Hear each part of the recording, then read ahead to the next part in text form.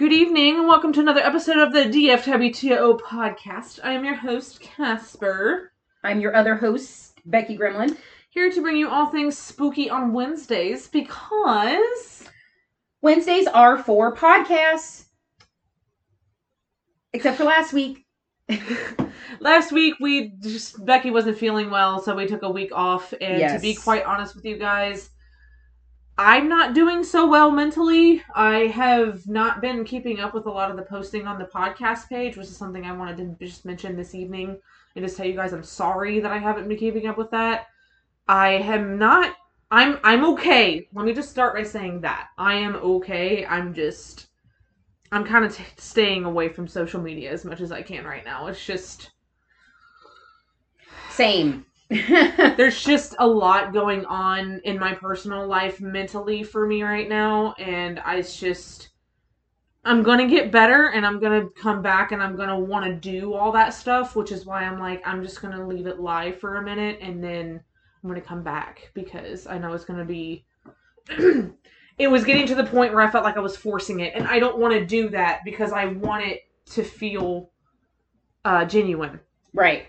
Yeah, and exactly. When I feel like I'm forcing to do something like that, I can't think, and I'm not having fun with it, and it's just a chore. And honestly, this podcast right now is the only thing that doesn't feel like a chore. So there's that. But I will get back into posting more once I'm in a better spot mentally. But like I said, guys, I'm honestly okay. Like, don't worry. I'm not, I'm not like deep depression. I'm actually like okay. I just wanted to mention, you probably haven't seen the I said Transformation Tuesday. Treat Yourself Tuesdays and the movie reviews are just on hold for right now. But right. I will get back to those. I promise.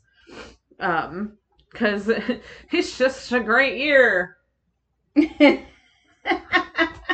Well, I mean, it's same goes for me. You know, I mean, we have both been very vocal about our mental health on this podcast, and because we know how important it is overall to everyone and a lot of people who listen. And it's not something that should be stigmatized. It should be something that people should feel open in regards to discussing. And both of us are going through a lot of things right now, and I'm going through some very deeply personal things right now, and that's a big part of the reason why I haven't posted is I don't really post a lot anyway, just because I just don't.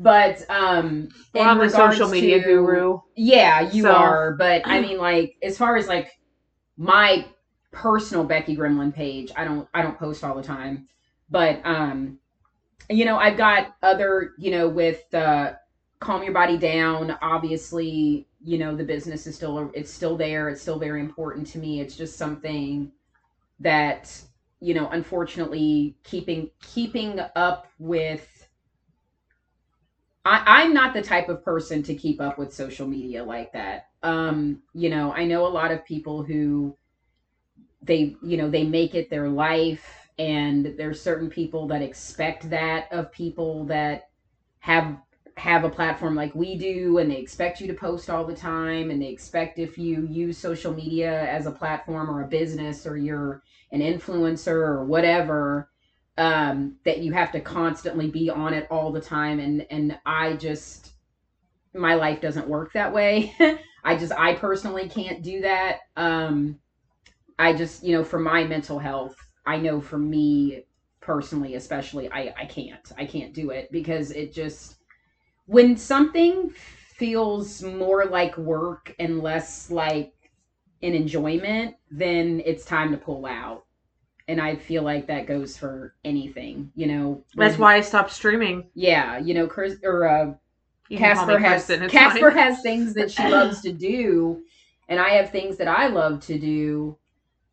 You know, we love this podcast. She loves streaming. I love my businesses. I do, you know, we love these things that we do, but if it was a constant every day, all the time, or even just, you know, just a constant, if it's not something that you can take a break from, then it's not fun anymore. And it can, if you've already got, if you already have mental health issues to begin with, that will just compound it, because instead of it being something that's enjoyable as an escape, it becomes it can potentially become detrimental to your mental health. And social media is very toxic. I don't, it's, people can say whatever they want, but it is it's extremely toxic.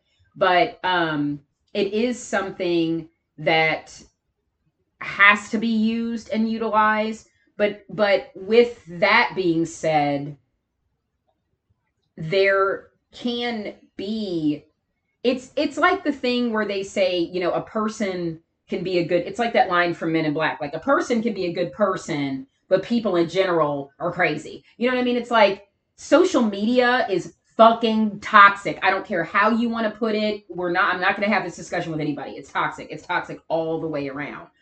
But you can be fortunate enough to meet certain people from social media that happen to be good people. So, it's one of those things where a rose grows out of concrete. Yep. It can happen. So I have an endless list of amazing, incredible friends that I have. And yes, friends from social media. Twitter especially, to be honest. But I posted something the other day on Twitter about the fact that I took a break from social media and lost 40 followers. A lot of people seem to take that wrong, because a lot of people took it as me being upset over losing 40 followers. That is not what I was saying. I was saying social media is toxic because the fact that I took a break from social media and lost that many followers. That's why I'm saying social media is toxic. Right. Because you take a break for your mental health. I didn't give a fuck that I lost followers, because I know my friends on there are going to stay. It's quality over quantity. I've always said that.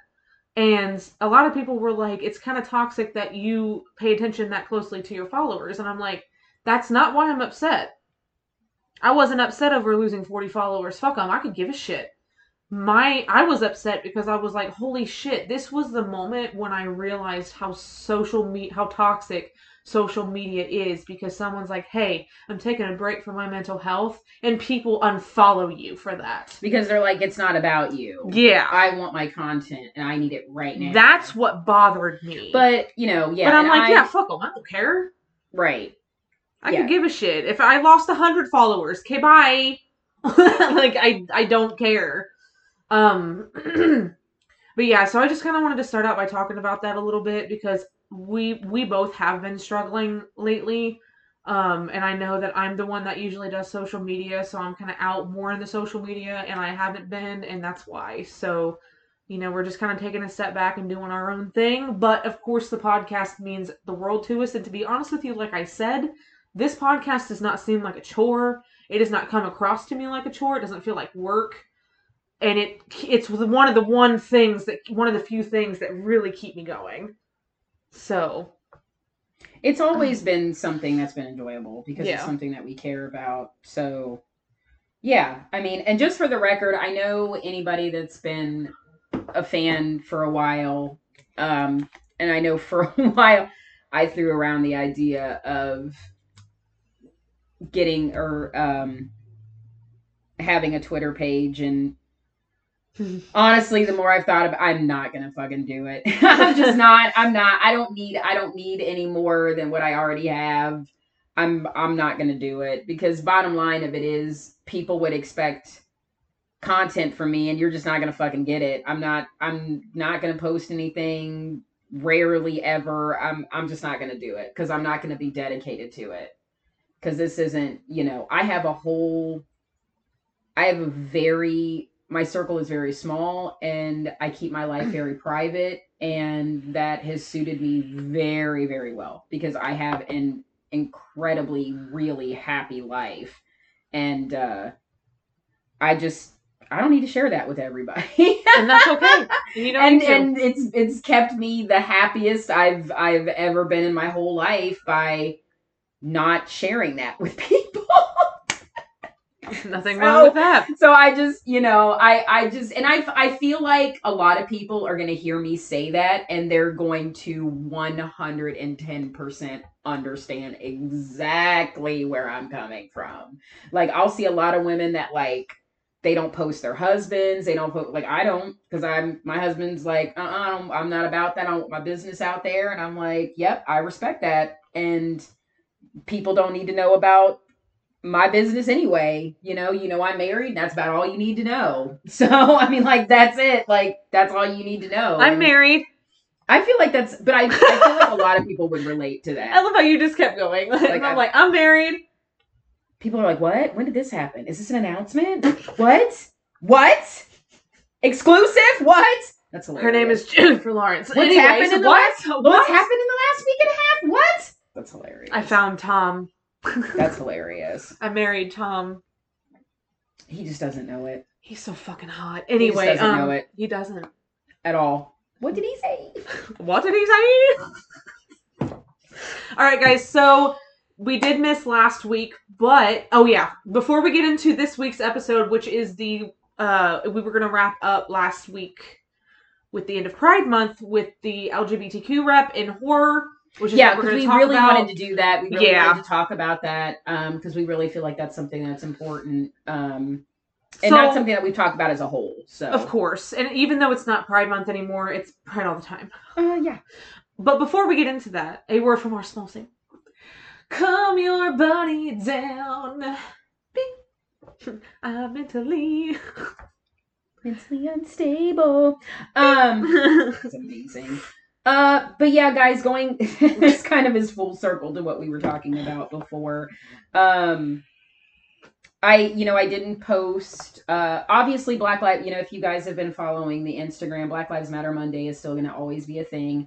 I didn't post this past Monday because, of the weekend. I hope everybody had a safe and enjoyable one. But it will be back. I promise. And, typically around this time of year, things are slow anyway. I totally understand it. But, I just want to let everybody know that even if they're following my personal Instagram, that yes, there are other ventures I'm going into, but Calm Your Body Down is still going to be here. Anybody that has ordered before or is interesting, or knows people that are interested in ordering, it is not something that's going to go away. I'm just opening up other avenues and seeing where other things take me. But yeah, that's going to be a constant for now, because people really do love the bath bombs. And, the body creams are always a big hit, usually in the wintertime. Typically, that seems to be typically when I sell more. But it's still going to be a thing. I just wanted to make sure people know that it is still going to be a constant. And yeah, like I said, nothing new for now. August is going to be fast approaching. So can you believe that shit? The only thing that's really going to change by then is what usually happens around that time of year, where the pumpkin spice bath bombs come back. So that's going to be really the only thing that's happening.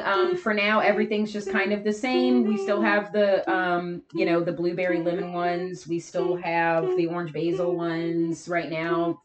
I'm also going to try something where I'm going to feature like different ones each week. Like just kind of do like maybe the rose petal ones one week and then another week focus more on the, the oatmeal honey ones are still available. So link in the bio on the Instagram. It's Calm Your Body Down on Etsy. Everything is still, exclusively sold on Etsy.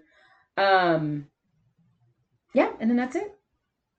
Come to my window. I love it. That's such a great song. Calm your body down. Bing. I literally forgot. I was like, what was I doing? Because my brain was like, forgot. Come to my window. You got Melissa Etheridge on the brain. It's totally, but it's appropriate. We are going to be talking about gay things. So it's very appropriate to open with a Melissa Etheridge song. Come to my Or you could have done the Indigo Girls. You could have. I mean, I'm just. I'd rather be drunk, but at least I'm picking gay artists just out of the blue. I'm trying Lady to pick whoever Gaga. I can. It doesn't matter if you love him or capital H-I-M. Just put your paws up, because you were born this way, baby. I love it. But guys, we're going to talk about gay horror. Two of our favoriteest things. Actually, it is my two favorite things in the entire world. Women. Two favoriteest things? And horror. Whammon. Whammon. Whammon. So, basically what we're going to kind of do is just throw around movies that have introduced gay characters. Sometimes they're very obvious, sometimes they're not. I appreciate when they're not. And, you know, talk about gay actors, gay actresses, Lord.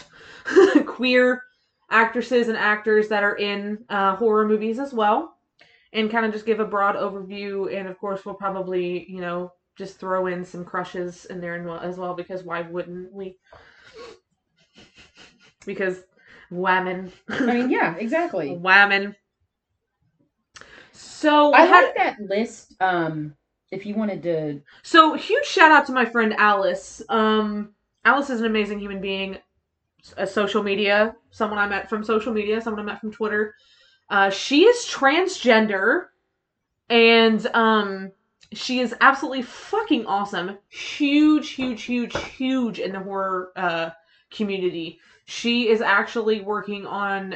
She posted about this. There's a mental health horror documentary that she's a part of, and she's trying to get it funded.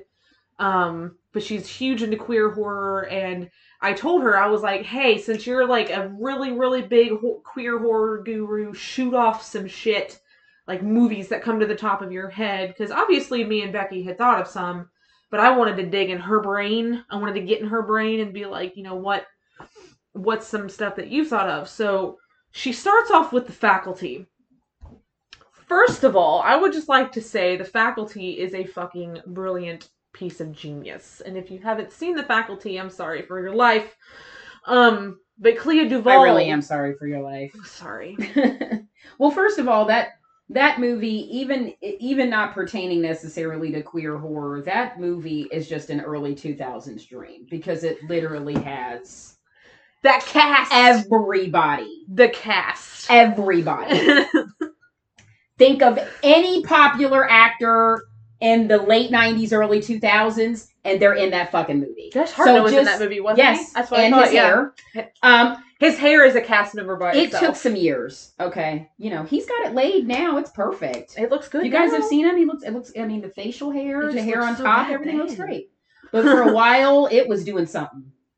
I don't know what it was doing, but it was doing something. It wasn't doing good It things. was not doing good things at all. No. It needed a stern talking to. I don't know what was going on with his hair. Michael tried to talk. Oh wait, Michael doesn't talk. I'm a fucking dumbass. Discipline. But yeah, just, you know, I wanted to just mention that because the cast is literally insane. But yeah, Clea Duvall's, that was the first movie I ever saw her in, and I was like, whoa, Raggy. Can we just... I was like, what? Let's take this moment and appreciate Clea Duvall. We're gonna have a Clea Duvall appreciation moment. Because crush. Also, yes, I've got a crush on you. She's like a pass. I would definitively say she's a pass for me. Yeah, pass is putting it nicely. Like one of those, like, hey babe, can I? Sure, okay. Her. Please. I know there's some people out there that know me and they're like, I thought Johnny Depp was your... Look, he will forever. You get a male and a female pass, do you not? Okay. Oh, well then I guess you do. So then she's... I said, well then I guess you do. I don't know where I've been, but if them's the rules, then...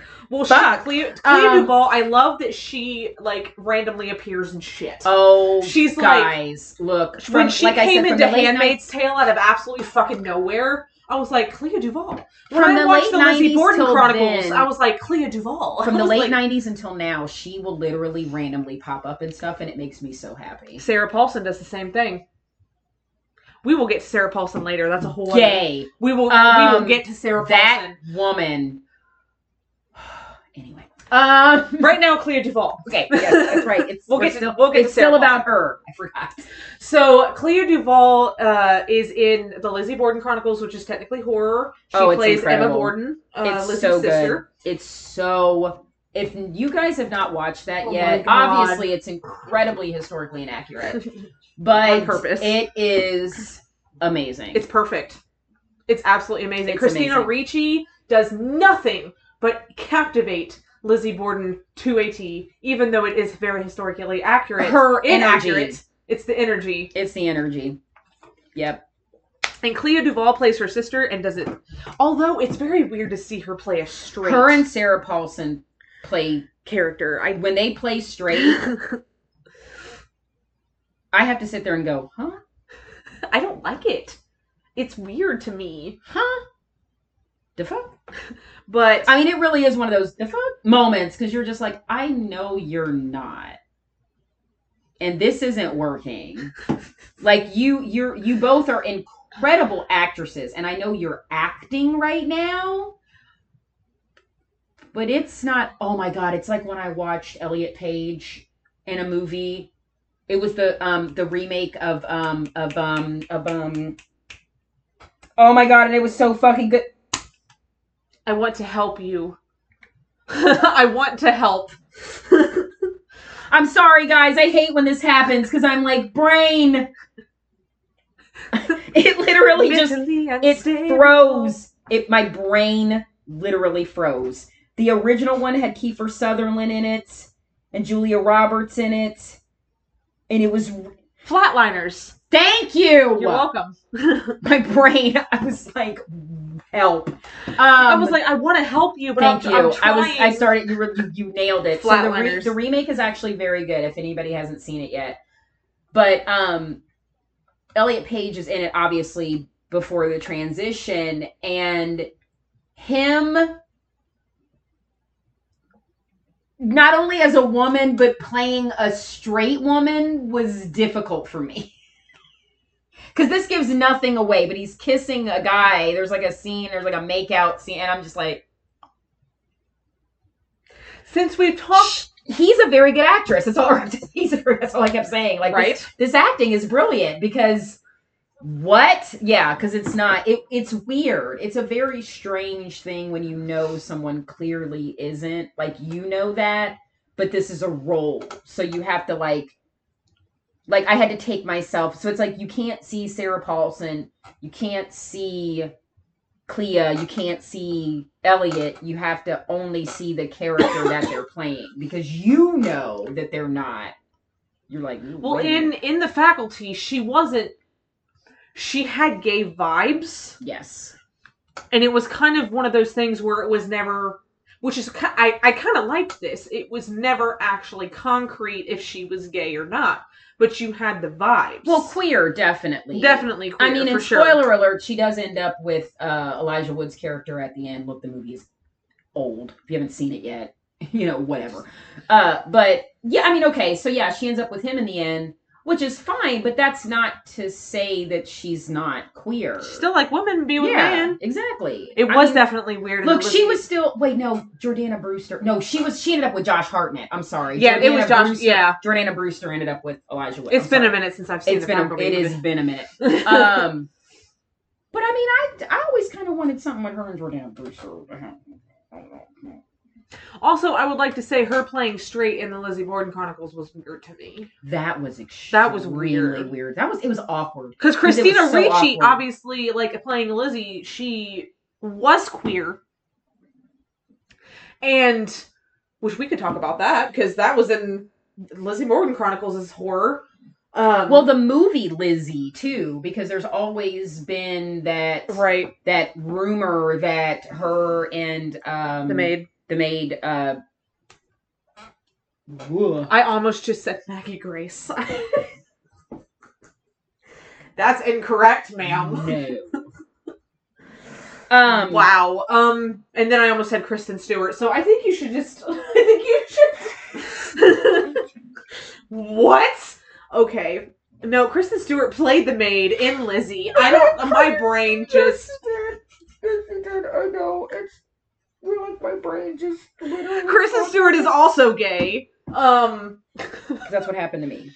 Your brain just. Oh, I was like, Kristen Stewart happened to you? No, I wish. You fucking bitch. And I'm sorry. You didn't tell me about this. And I'm sorry. And you didn't invite me. You know that would never happen. You'd be first off. Like, that would never happen. Me. Bridget. Thank you, Bridget Sullivan. There was, I mean, we know that's not true, but there was always this constant rumor that part of the reason why Lizzie killed her father and stepmother was because there was this rumored affair between her and Bridget, and that was basically what happened in the movie Lizzie. So, I mean, yeah, that could very well be considered a queer horror film. And it starred two gay characters, Kristen Stewart, Dennis O'Hare, who is amazing.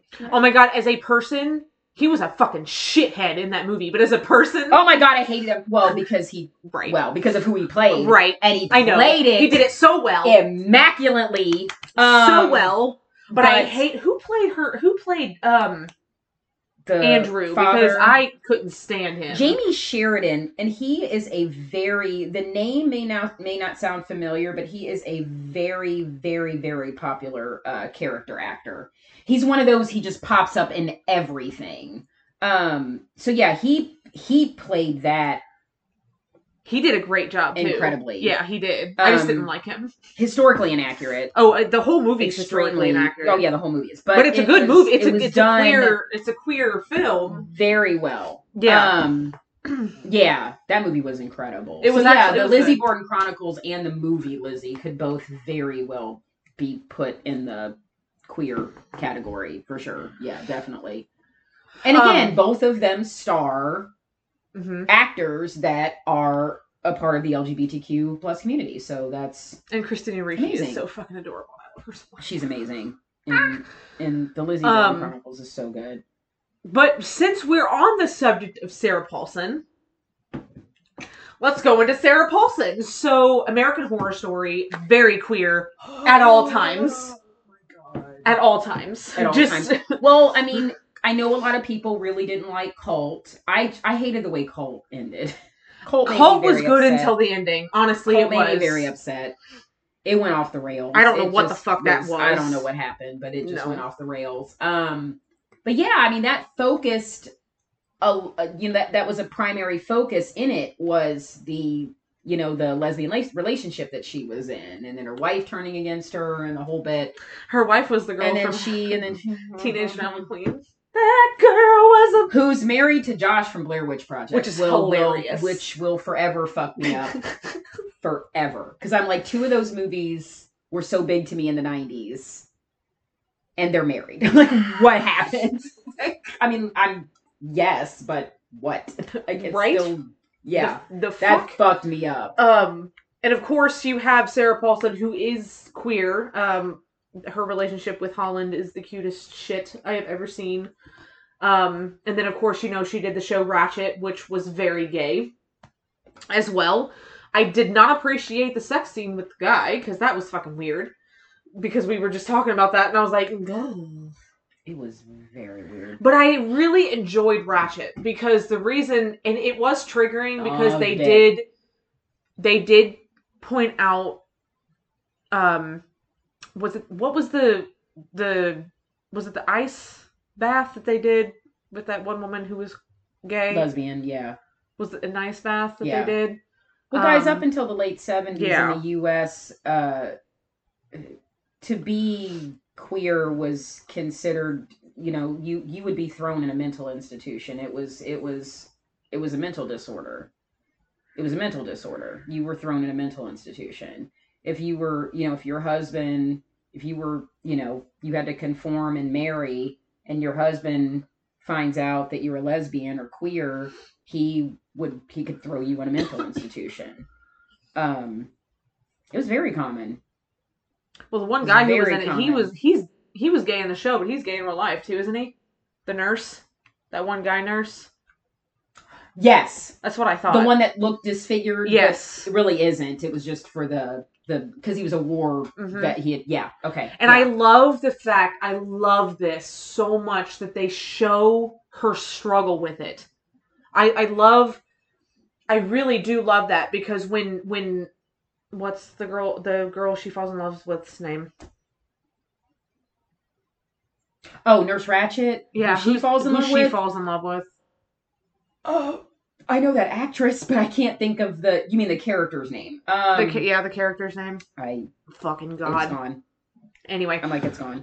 She takes her to a lesbian bar and she literally like freaks out about it, and I love watching. Oh, Gwendolyn. Thank you. And she freaks out about it because she's like, I'm not who you think I am, and she goes, I thought you were one of us, and we're all kind of like, yeah, you are, but you haven't figured it out yet.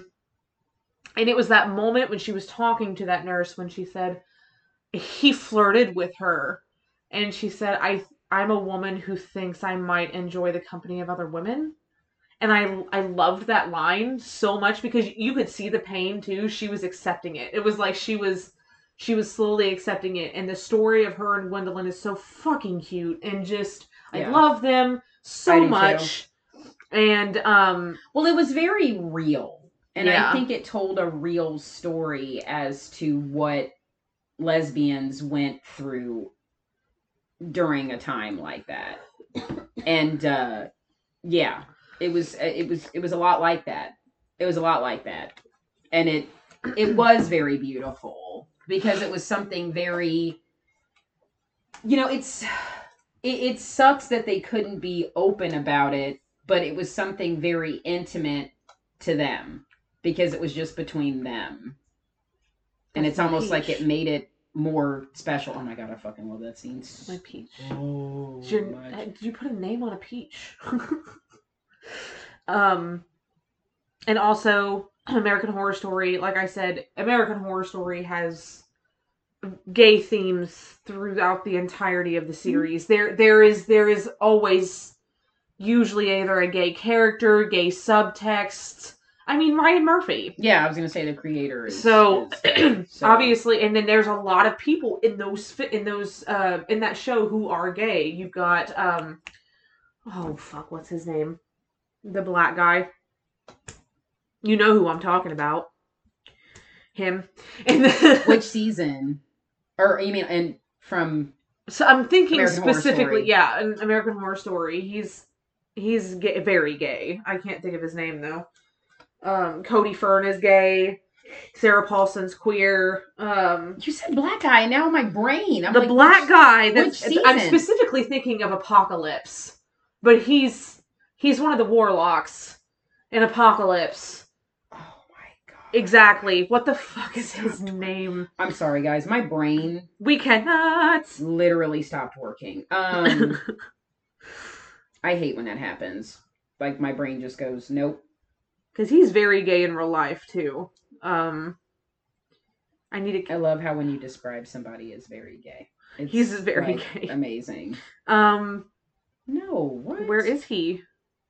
I know. Why was he not in the cast list? What? Excuse me. What's happening? At the end, sir. Where you is? Yeah, Cody Fern is very gay, but he's very hot. I have a bit of a crush on that man. I have a lot of a crush on that man. Cheyenne Jackson, he's always a reoccurring character. He is gay. Wow. Billy Eichner is gay. He's featured a lot. On several seasons. Oh, Billy Porter. Thank you. I knew as soon as you said his name, I'd know him. I'm like, God, he's incredible. He fucking wears amazing outfits to all the he does all the events, and he's so beautiful to look at. Like he is a very beautiful man. He really is. He's incredible. He really is. He really is great. I love him so much. Oh yeah. Okay, so I've named off a few. Who else? She was on the 1984 series, and she's a transgender woman, and she's fucking gorgeous.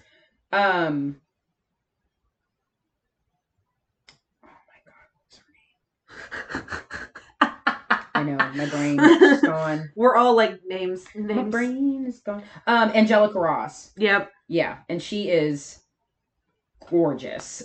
Like I did not know who she was, and I hate that. I didn't know who she was until I watched 1984, and me and my husband both were like, who is this gorgeous black woman? And then she had posted on her Instagram like a picture, you know, like before she transitioned, and I told my husband, I was like, she's a trans woman, and he's like, I don't care. like she's, I mean, because she is a gorgeous woman. So I wanted to bring this up. American Horror Story Wiki, big help. So to date, there's always one respective LGBTQ character featured in every season, which is what I said. Yes. Obviously, this has a lot to do with Ryan Murphy being a very openly gay man. Yes. So of the main LGBTQ characters thus far, there are only 8 who are still alive. Lana Winters, Allie Mayfair Richards, Ramona Royale survived the original timeline, whereas Andre Stevens, Behold, Chablis, Gallant, and Jeff Pfister, and Mutt Nutter all died in the original timeline, which was reversed by Mallory using the Tempest Infernum, which was from Apocalypse, I believe. Was that Apocalypse? These spoiler alerts. Coven. Spoiler alerts. If anybody hasn't watched any of these yet, I was going to say be careful. Because if anybody hasn't... Y'all, we're on to season 10. I know. I'm just saying. Then thus far, Quentin Fleming and Behold Chablis are the only LGBTQ warlocks to appear, which that one of them was. Okay, so you're speaking in terms of the characters. I'm talking about characters. This particular from season. The whole. Okay. But I mean, as far as actors. Yeah. Cheyenne Jackson is, Billy Porter is, right. Billy Eichner is, Sarah Paulson is, Cody Lady Fern Gaga is. Yeah, there's a lot. The representation in American Horror Story. Yeah. You, which obviously, like I said, very well done. I mean, Ryan Murphy is gay, so you have a gay director, but I love that he puts actual LGBTQ people in his LGBTQ characters, because that's actually kind of something that bothers me. It's not like I'm not going to watch a movie if someone isn't gay playing a gay character. No, obviously you can be straight and play a gay character. You can be gay and play a straight character. I understand that. But there are so many people in the LGBTQ community. Why not just have someone from the LGBTQ community play your transgender, a transgender play a transgender, a queer play a queer, a lesbian play a lesbian. You know, the list goes on. Why can't we just do that? Inclusivity. Yes. That's all anybody's asking. Because I feel like a lot over the years, you know, when we did our episode specifically about Black people in horror, and you know, I'd be really curious to see someone put together a documentary the way horror noir was put together for Shudder, in the way that specifically explored horror films in particular with Black people and Black culture specifically within horror films over the years, in looking at how gay people have been, or just how the queer community in general has been portrayed throughout cinema. And I think a lot of movies in the beginning, in early cinema, there was never blatantly gay characters. There was just a lot of gay and queer subtext. And that's not to say that there weren't gay and queer actors. We know that has always been true. But generally in film, it was always something that was done in subtext. Mm-hmm. So if you were part of the community, you knew, but a straight person watching it would be none the wiser. So it was sort of like a wink, wink, nudge, nudge to us, where it was almost like for us, where we knew that this character was gay or queer or whatever, but to the rest of the world, they didn't have a fucking clue, but we knew. There were things that we picked up on. Freddy's Revenge. Right. Perfect example. Nightmare on Elm Street 2. If you were gay, you're like, or queer, if you were in the community, you were like, okay.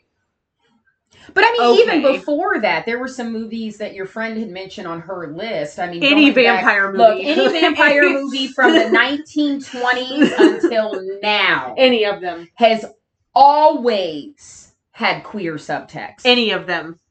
I don't care which, you can go from black and white silent films to now. Every single one of them had a queer subtext.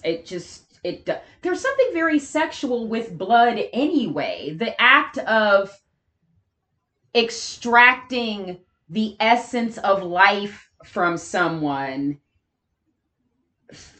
in order for you to live, and it's done in such a very quasi sexual way. To get the blood, you have to literally, on their neck, I've seen the thigh, on the chest, in different areas, you have to get so intimately close to someone's body and then sink your teeth into their skin and extract their blood. You can't. That in and of itself is sexual. It's very sexual. I'm bothered. So I don't care. I'm sure a lot of people are. That was not my intention. But you're very welcome. We're all like, woo! But you're all very right. welcome. So just that being said, you cannot tell me one way or the other that vampires aren't queer. They are. Their very essence is queer, and anytime they've been portrayed in film, it's been very queer. We were just talking about Interview with the Vampire before we watched this, and I swear you don't know how many times in that movie I was like, are they gonna they gonna kiss? No, damn it. When you want it to happen. When you really wanted it to happen, like towards the end, all those scenes with Antonio Banderas and Brad Pitt, you like, oh, nope, damn it. Got my hopes up. Like I wanted it. Some other vampire movies like The Hunger. Neither one of us have seen this. Alice pointed this out to me. They are actually gay vampires, and David Bowie plays a bi vampire, which is really fucking cool. I believe David Bowie was bi, but you know. Yeah, I believe he was actually bi, but you know. And married to a gorgeous black woman. Oh my god. We miss you. Can we talk about the fact that when he died, everything went to shit? Look, him and Prince died, and it was like just everything. The world was like, "You've lost all that is good." Yep. Yep. And then you have the movie Vampire from 1932. That's what I was saying. Yeah, there's a 1932 black and white film that had a lot of queer subtext. So yeah, pretty much anything that's vampires, is gay. Yeah. Would like to point out this movie I have not seen, so I'll let Becky talk about this one most of it because I everyone's gonna fucking be mad because I'm like I need to watch this movie because everyone says it's an underrated gem. But it's called May, so I don't know what's gay in May. What's gay in May? What's gay in May? First of all, this movie is incredibly underrated, and this is also the movie that introduced me to Angela Bettis, and I am forever in love with her. I think if I ever met her at a convention, it'd be one of those where I'd be like, nope. Like, I would just walk away. Like, I'm like, I can't do it. I just can't. Well, so Angela Bettis, Jeremy Sisto, and Anna Faris are in it, and Anna Faris's character is, I mean, I guess you would say she's bisexual. But Angela Bettis plays May. She's the main character. You could perceive her character as queer, but she's someone that just doesn't really know who she is. So without giving away the movie, I think that plays into a lot of experiences that she has throughout the movie, including this gives nothing away, but there is, which I've always thought Anna Faris was kind of hot anyway, and there's a kissing scene between her and Angela Bettis. So, and it's awkward but hot. Like, it's very awkward, but it's really fun. I've seen this movie a million times. It's free on Tubi. You're welcome. Oh, it is? Yes, Shit. it is. I've seen it a million times. I don't know why. It's literally one of those movies where it's like, why don't I own this? I've seen it so many fucking times. Me with the Twilight series. I've seen it so many times. It's literally, I found it for $13, all 5 of them, and I was like, I'll pass. Yeah, this movie is incredibly underrated, and it's so good. And Angela Bettis she's beautiful. I don't know. I'm sure some people will be like, and I'm like, unconventional beauty to me will always be the most beautiful. It's the beauty that people don't think is beautiful that I will always think is sexy. I don't give a fuck what anybody says. Me walking into Thor Ragnarok and everyone being like, "Oh my god, Thor," and I'm like, "Loki." Yes. Also Cate Blanchett, but Cate Blanchett is a fucking god. This is not a queer horror, but I was just talking to my dad about Carol. And now he wants to see it. He's never seen it. Can we talk about the fact, though, that was filmed in Hamilton and Lebanon? Well, we talked about that. Which is so fucking cool. Yeah, we talked about that. There were parts of the movie I'm like, I know where that is. One of the old department stores they used in it, my mom used to work at like years ago. So yeah, it was just like, that's what I was telling my dad about. And he's like, oh, I should watch that. And I was like, well, it's more of a Christmas movie, so I wouldn't watch it now. It kind of is, but I watch it at all times. But I think he would like it. Yeah. I think he would like it. Because it's a period movie. And, you know, those... He likes stuff from the 50s. He always talks about, like, oh, the way they used to dress and everything. And I'm like, okay, then, Dad, you're going to really like this movie. Not to mention the cast. It's really, yeah. It's so good, too. Like I said, I know it's not a horror, but no. It's a good movie. If you guys haven't seen it, it's very... I very gay. feel like it's very worth a watch. Yeah, very gay and very good. And very solid with the rep. Very solid with the rep. So. I very much appreciated it. Very much so. But next, May is incredible, and again, like I said, it's free on Tubi. If I gotta watch that. It's so good, and it would count. It would definitely count as queer horror for me. One big one that I completely forgot about that Alice reminded me of, and I don't know why I always forget this too. Taking of Deborah Logan. I forgot to. Her daughter is very gay. When I first saw it, it's totally really funny. She's gay in real life, isn't she? That actress. She was also in the L Word, which is funny because when I rewatched the L Word, I'm like, excuse me. She is. Well, she's in a lot of stuff. Yeah, she dated Jenny for a hot minute. Yeah. Fuck that bitch.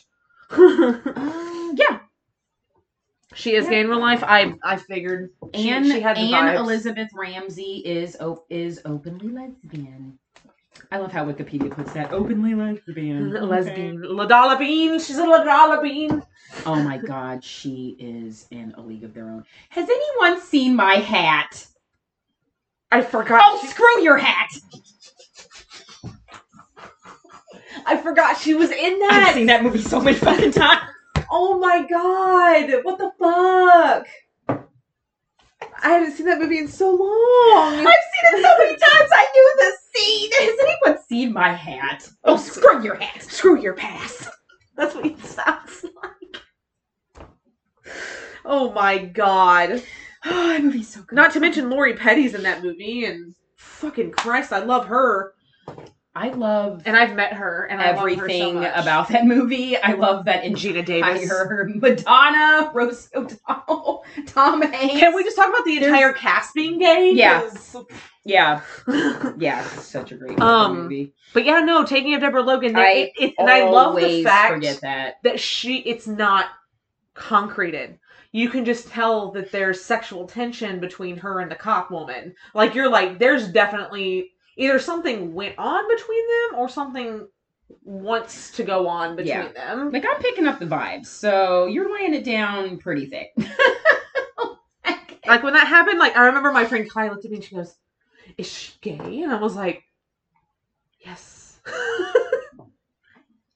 But I love that. Right. You're not like, it's not fed to you in a spoon. Well, kind of going back to what I was saying about, again, why I really think we need a documentary about this. Yes. Going back to queer history and horror films, it went from being, a wink, wink, nudge, nudge, subtext, not open, to once you did have openly gay characters in film,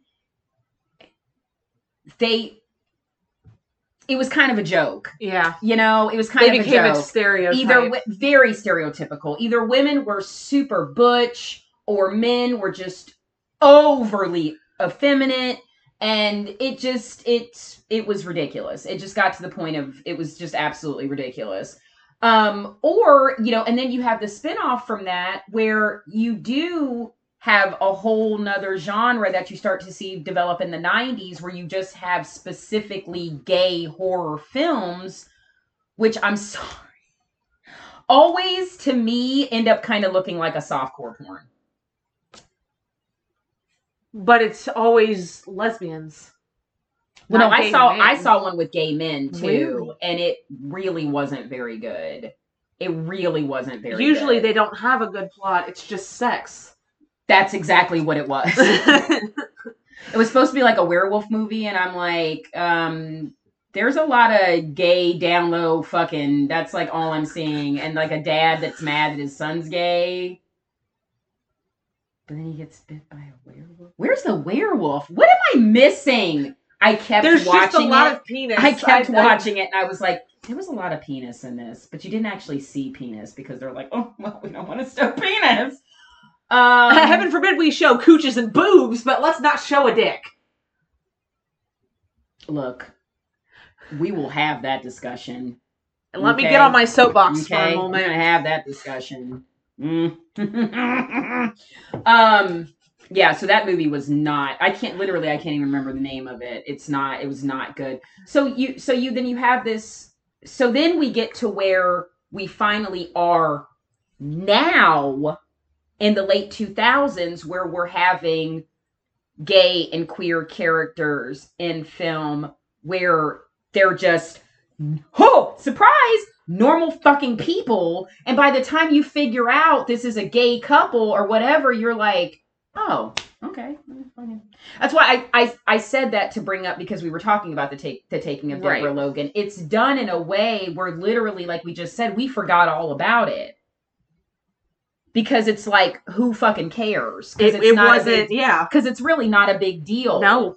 To the story. You're just like, oh, okay, she's whatever. It's not. You're like, oh, she's gay, cool. What Keeps You Alive was such an amazing example of that. And if you guys go back and listen to our episode about that, that was one of the most perfect things about that movie. Is that, okay, they're a lesbian couple, and there's like one scene where they're kind of doing it, but it's kind of blurred, but it's also not blatantly sex. Like, it's just, they're just kind of loving on each other. I feel like if you're gonna, and I've been hearing that lately about, and I unfortunately did not get a chance to watch this before we recorded, and I've heard a lot of really good things about it, but I've also been hearing this about Spiral, that Shudder exclusive. I didn't see that either. It's two men, the gay couple that is in this movie. It's done very much in the same vein as What Keeps You Alive, where you're just like, okay, it's a gay couple. It obviously it's something that is made aware of in the movie, but it's not something that is overdone, or it's not a selling point. Right. It's not comical. It's not overtly sexual. This could be in either movie. It could have been a heterosexual couple and nobody would have cared. So nothing would have been different. Nothing would have been any different. So, it's nice that we're finally starting to see that now, that you're starting to see, films that have queer characters, but it's not overdone. It's not overly sexualized, or it's not like hidden where it's like, oh, are they? I don't know. It's not done anything, which is like, come on now, especially at this point. Like, are we still really doing this?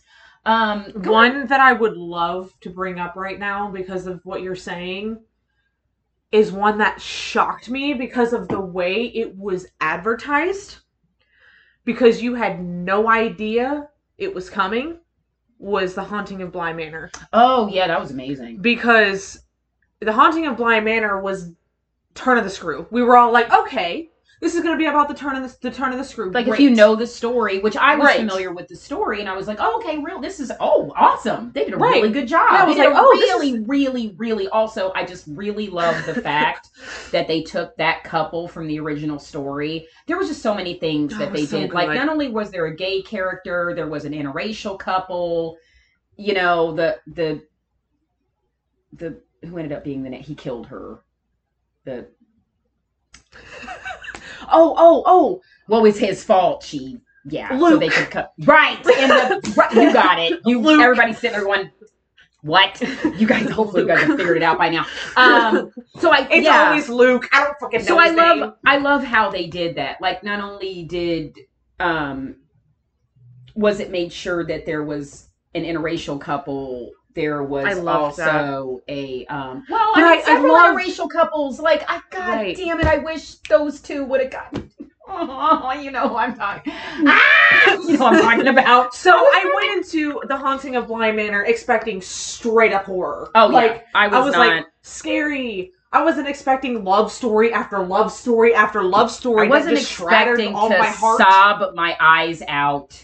Also, like I said, I was not expecting it to be gay. And I remember watching it with my roommate, and that scene, y'all know what I'm talking about. The scene where Jamie walks into the kitchen and Danny looks at her, and I was like, I looked at my Danielle, because that's my roommate's name, and I was like, did you catch that tension? Did you see? I was like, did you catch? Hold up. I'm like, did you catch how she just... I was like, is this about to be gay? And she went, no, I don't think so. And I was like, honey, you're straight as fuck. I am very gay. There was sexual tension between the two of them, and then when they actually start, you know, kissing, and she was like, oh, and I was like, bitch, I fucking told you. So that I loved, because it just, the way that it advertised it, and then all of a sudden, gay couple, interracial couple, just love story after love story, and none of it was about anything but the fucking love. Mm-hmm. And I just, oh my god, in the end was a little Titanic-y when she opened the door and she... Look, that ending, I don't want to talk about it, because I was a literal mess. What was the line that she said where she said, I can't feel anything, or I can't do something, and she said, it's okay, I'll do it for you? Right. Oh my god. I fucking god. I can't. Going Precious. Back to, The Haunting of Hill House. Yep. Theo's character meant so much to me. Well, and the way because the way and the way that they introduce her coming out is so brilliant. I mean, and it's done in such an amazing way. And I thought, I don't know how Mike Flanagan put, it was done. We didn't know that you were into Bridesmaids.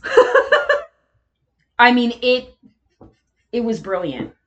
It was so fucking brilliant. But her character meant a lot to me, because essentially her not being able to touch people was the fact that she had built up these walls. Trauma attack. Basically, her character was a very gay empath. Hello. I was like, that hurts. A lot. I don't want people close to me. 6 feet, please. When a character just reaches your inner soul and you just have an existential crisis. Also, you're like, did the scriptwriter, like, were they stalking me? Because what? I know you meant. Fucking Mike. God damn you. How are you stalking me, sir? But no, I want to also say how much I appreciate Kate Siegel. Friends of mine actually met her at Horror Hound, and they knew how badly I wanted to meet her, and I couldn't go because I didn't have the money. And all I wanted to do was tell her thank you for her character and how she played that character, because honestly, me coming out to my family was partly because of that character. Yeah. Like, her character gave me the strength to finally come out to my family. I just wanted to tell her thank you. Well, my fucking friends, who are amazing fucking human beings, what's really funny is my one friend accidentally, like, straight up ran into her. And she was like, oh my god, I'm so sorry. And she's like, you know, my name's Hannah. And she was just kind of talking to her. And they became, like, they started talking. And, like, when her and her husband went to meet her, she was like, oh my god, yeah, I remember you.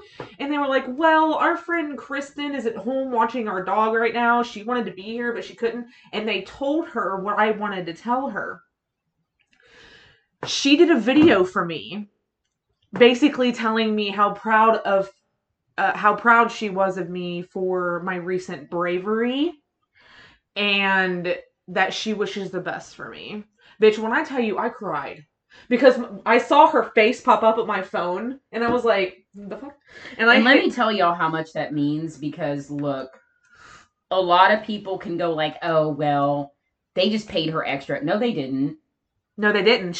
That's not something that they paid. That's not something that they, look, I've had genuine, really meaningful experiences with celebrities that I've met where I didn't pay them a fucking dime. That didn't come from paying them any money.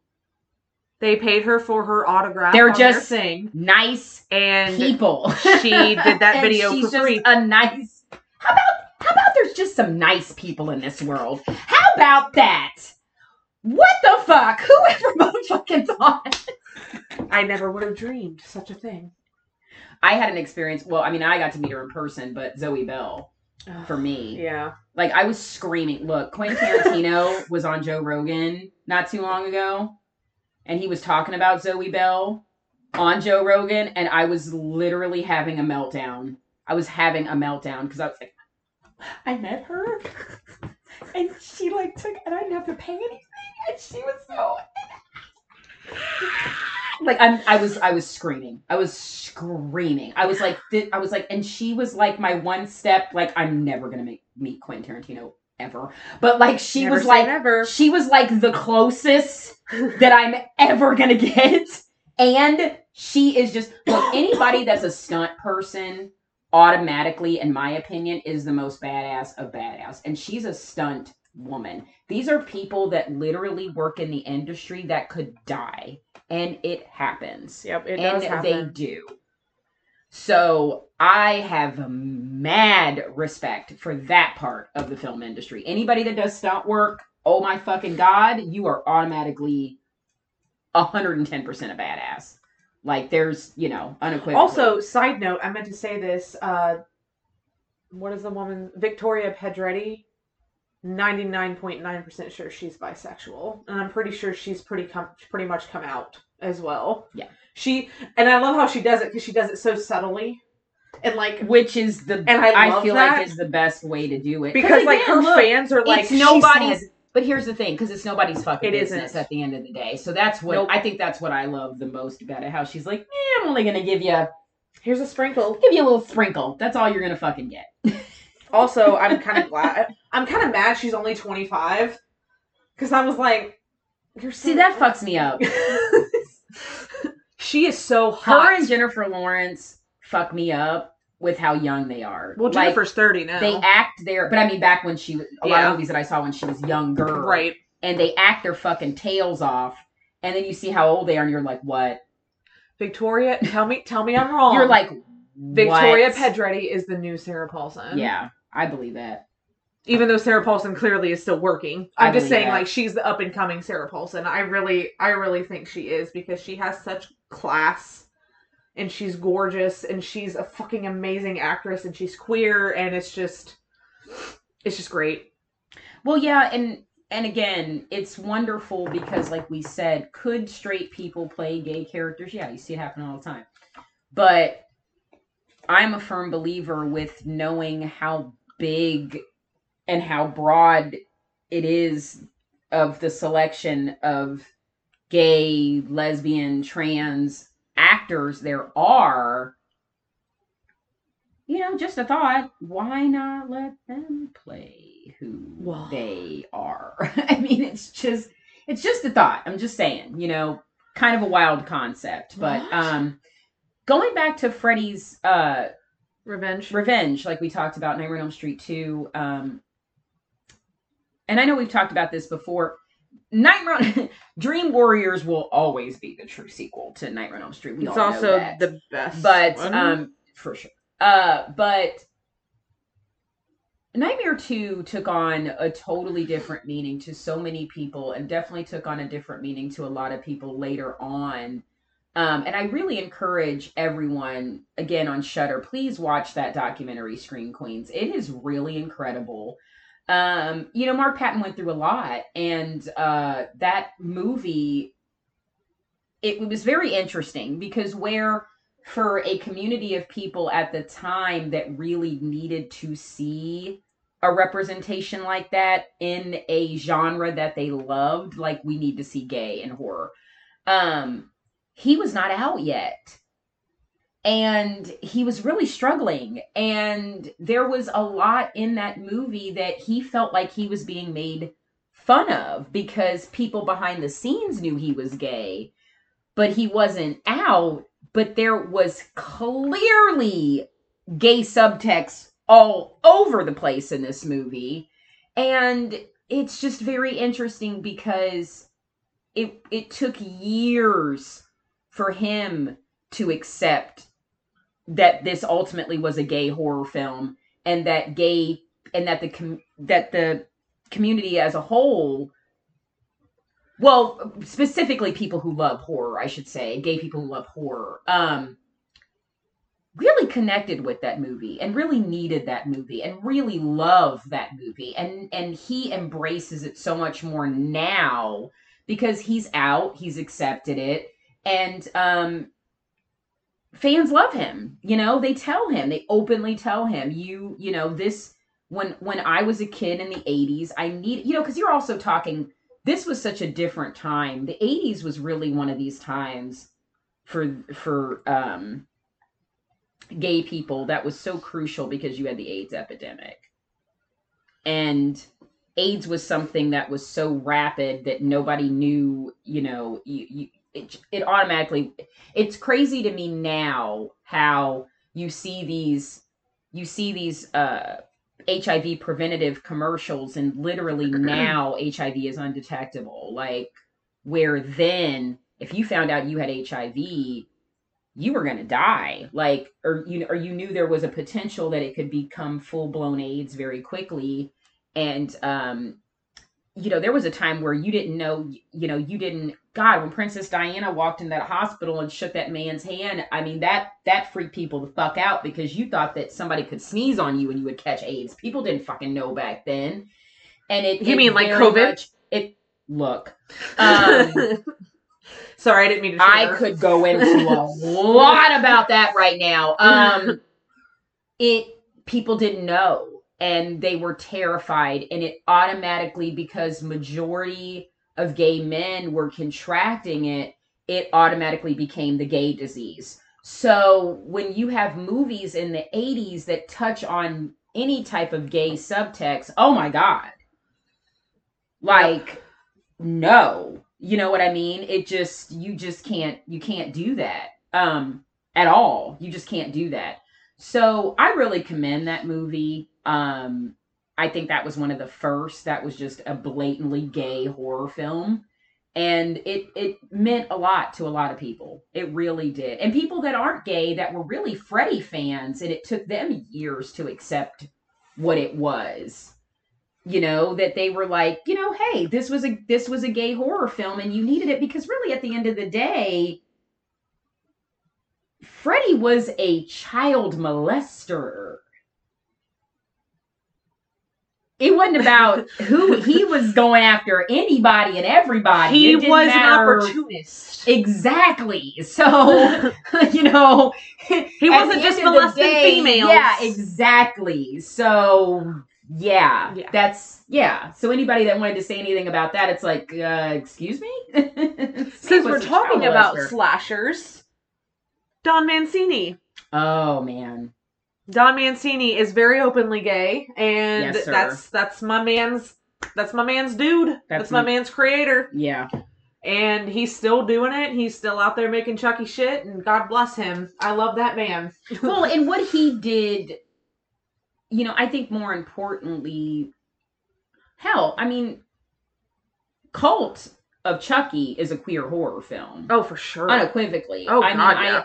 I love, well, I mean, it goes without saying because it's Brad Dourif as Chucky and Fiona is his daughter.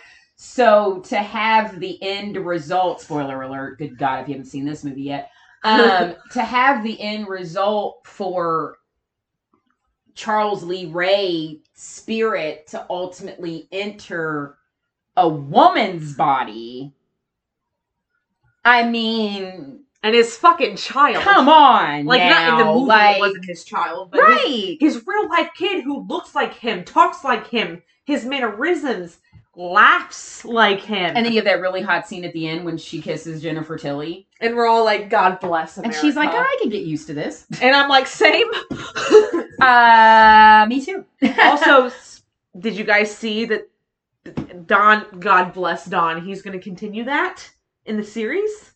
He's like, "You're going to see more of Nika and Tiffany," and I'm like, Thank you. Thanks. I appreciate that. I very much appreciate that, Thank sir. you. Thank you very much. Thank you. Not that I don't have a giant fucking crush on both of them, but thank you. Looking forward to that. And she's gonna choke to death, and she's like, "Okay, I got it." Another one I wanted to bring up was the Exorcist series. Yes. If you guys listen, this is so fucking underrated. Nobody talks about this series anymore, and it makes me so sad because it's probably one of the best horror series I've ever seen, genuinely. The Exorcist has a series out. Season 1 is flawless. Season 2 is pretty much flawless. And unfortunately, it got canceled. Well, there is representation in both seasons. They could have legitimately done one more. Oh my god. But, you know.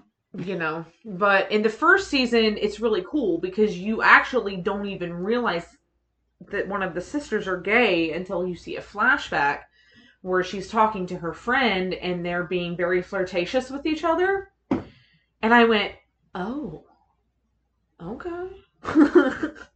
And it's really funny because you're all like, you really weren't expecting it. You weren't expecting it at all. And then all of a sudden you're like, oh, well, okay. And then you find out that she's gay. And it's funny because like that one scene where Hannah's character is like, there's gonna be boys there, and she's like, hard pass. And I was like, she's like, no thanks, I don't want that. Like, no. But I loved that because, and in the second season, you had, I don't remember her name, but she was also in Tragedy Girls. She actually went to a conversion camp and talked about that. She was gay as well, and so both seasons had very solid representation, and I really appreciated that. Ben Daniels. And he's gay in real life. Yeah. Yep. Was he gay in the show? Yes. I thought he was. Okay. I thought he was, because I remember him... Because remember in season 2... It was season 2, he was on the boat. And the boat, yeah. Yeah. Okay. Yeah, he was gay in the show, too, so... Yeah, God, I love him so much. I know, I love him, He's a very attractive man, too. He's one of these where he's gorgeous, and it's like, oh, he's gay! It's... Congratulations! Luke Evans! Luke Evans will always be one of those where I'm like, oh, that's great, you're gay. That's wonderful. Congratulations to you. That's why Elliot Page fucked me up. Yeah. Like, my sexuality doesn't know what to do with that. I'm like, Look, when you're queer and stuff like that happens, my brain exploded.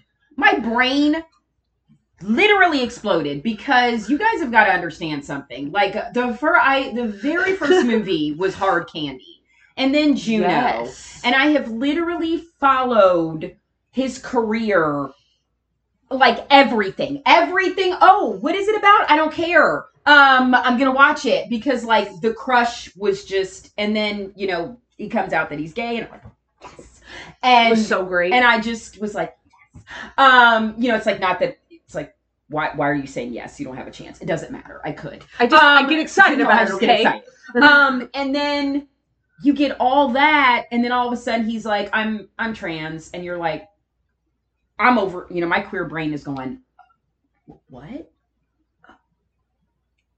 Oh, your queer brain? Okay. My lesbian brain. And then is the like... pictures come out. And my brain so hot. my brain literally exploded. My brain I exploded. want to know what he sounds like. My brain exploded. That first picture after the top surgery, that picture that literally blew up all over the place, my brain exploded. I went, My I sexuality can't do went. this.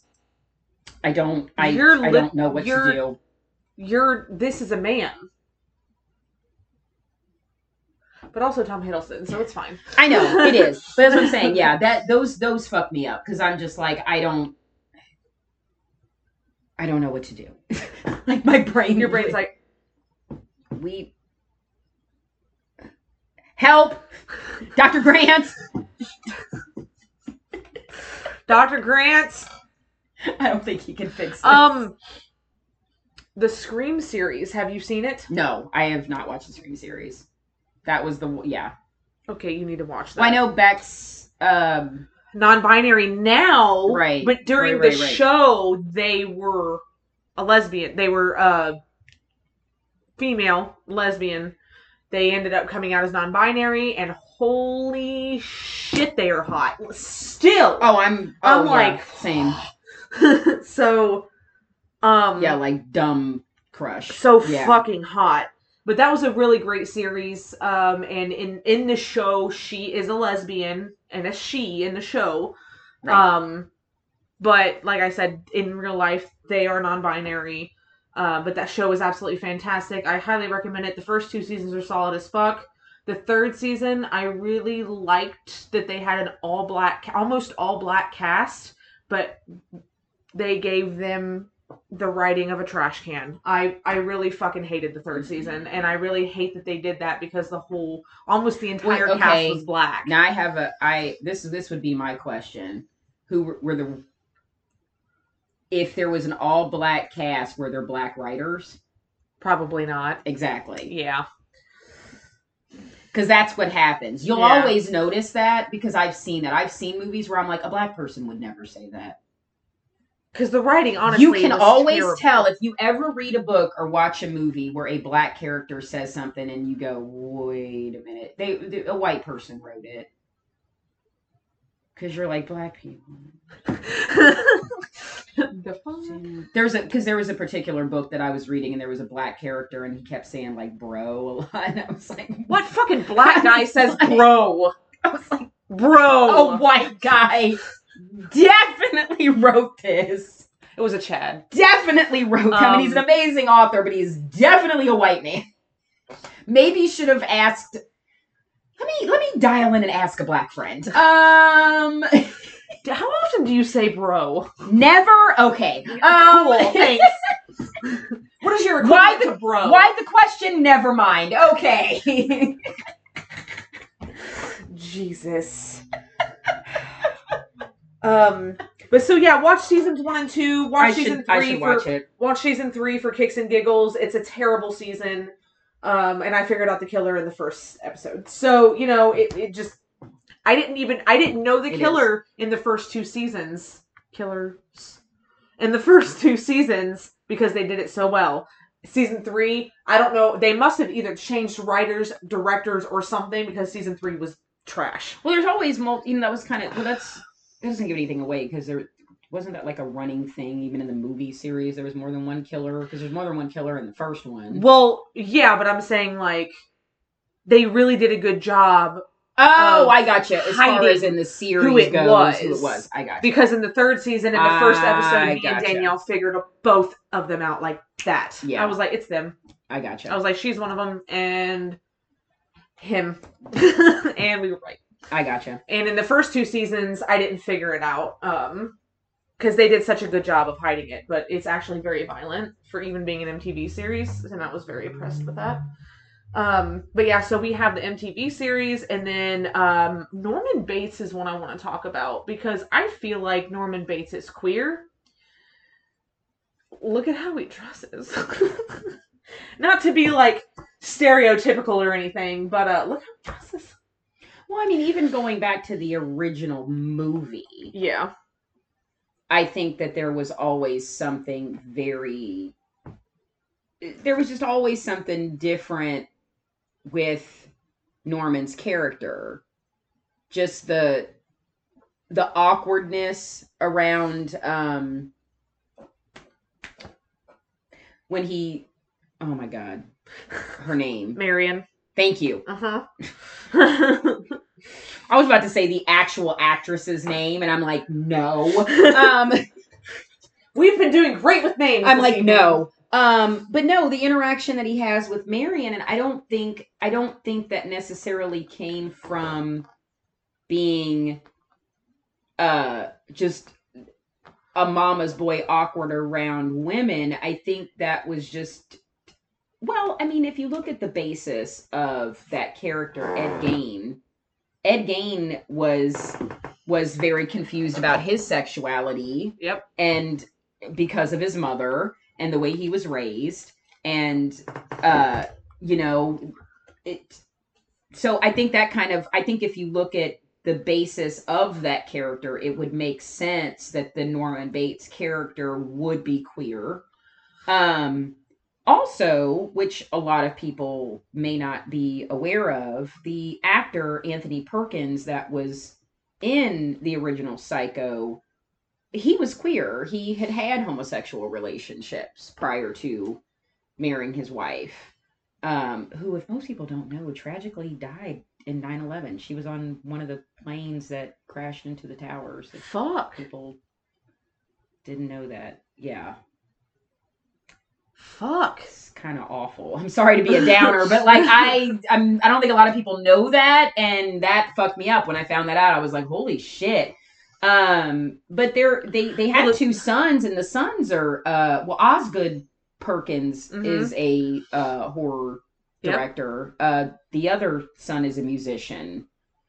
Yes, he is a musician. He's not in the film business, but Oz, I think he just goes by Oz Perkins now. He's directed quite a number of he's done quite a number of horror films. Yeah, he has. Well, you got to look at it in Bates Motel too, because let's be real, the subtext, the queer subtext. Basically saying that like so yeah, if you look at Anthony Perkins, if he himself would have identified as queer, he basically was a queer actor that played a queer character. Mm-hmm. Essentially, Oz directed Blackcoat's Daughter. That's right. That's such a fucking good movie. Fucking good movie. So is I Am the Pretty Thing That Lives in the House. I still haven't seen that. That's really good, and he directed that too. Gretel and Hansel. The writing. I'm just gonna go without. It wasn't. It wasn't really the director. It was the writing. It was so slow. It literally the Blackcoat's Daughter like a snail. Slow, but the climax and that punch at the end was like, fuck. Well, so is I Am the Pretty Thing That Lives. So I think that's kind of his thing, is a slow burn, and then like busts out with this ending. Gretel and Hansel just didn't do it. When did that even bust out? That just. I was still waiting. I was waiting. I was waiting and hoping, praying, another one I like to bring up, of course, is Jennifer's Body. Yes. Jennifer's Body that's a queer horror film. I mean, can we just talk about Amanda Seyfried for a minute, though? Because everyone's like, Megan Fox in that movie is so hot. Yeah, sure. No, Needy. Let's talk about Needy. All day long. Let's. So fucking gorgeous. Well, I just think it's very interesting. The trees. I'm so sorry.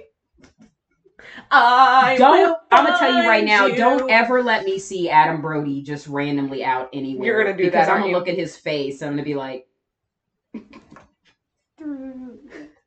I wouldn't just say it quietly. I'd be like, hey, Adam, through that tree. If he starts singing with me, that'll be a dream. My God, that would be amazing. He'll probably cover his face and run away. Probably. It's probably. But in my brain, let me dream that he actually have sings. Enjoyed that movie. In my brain, let me just have the moment that he sings it with me. That's just gonna be. But we all know, like, especially Jennifer, she says she goes both ways. There is a very, very, very, very, very, very much of a sexual tension between her and Needy. That make out scene even though as much as I hate the toe thumbs, because we really didn't need that, that scene was hot. Like, I don't care who you are, and I'm like, my feminism is being quiet right now, and my gay is coming out. That scene was really hot. You're like, my gay's coming out. That's amazing.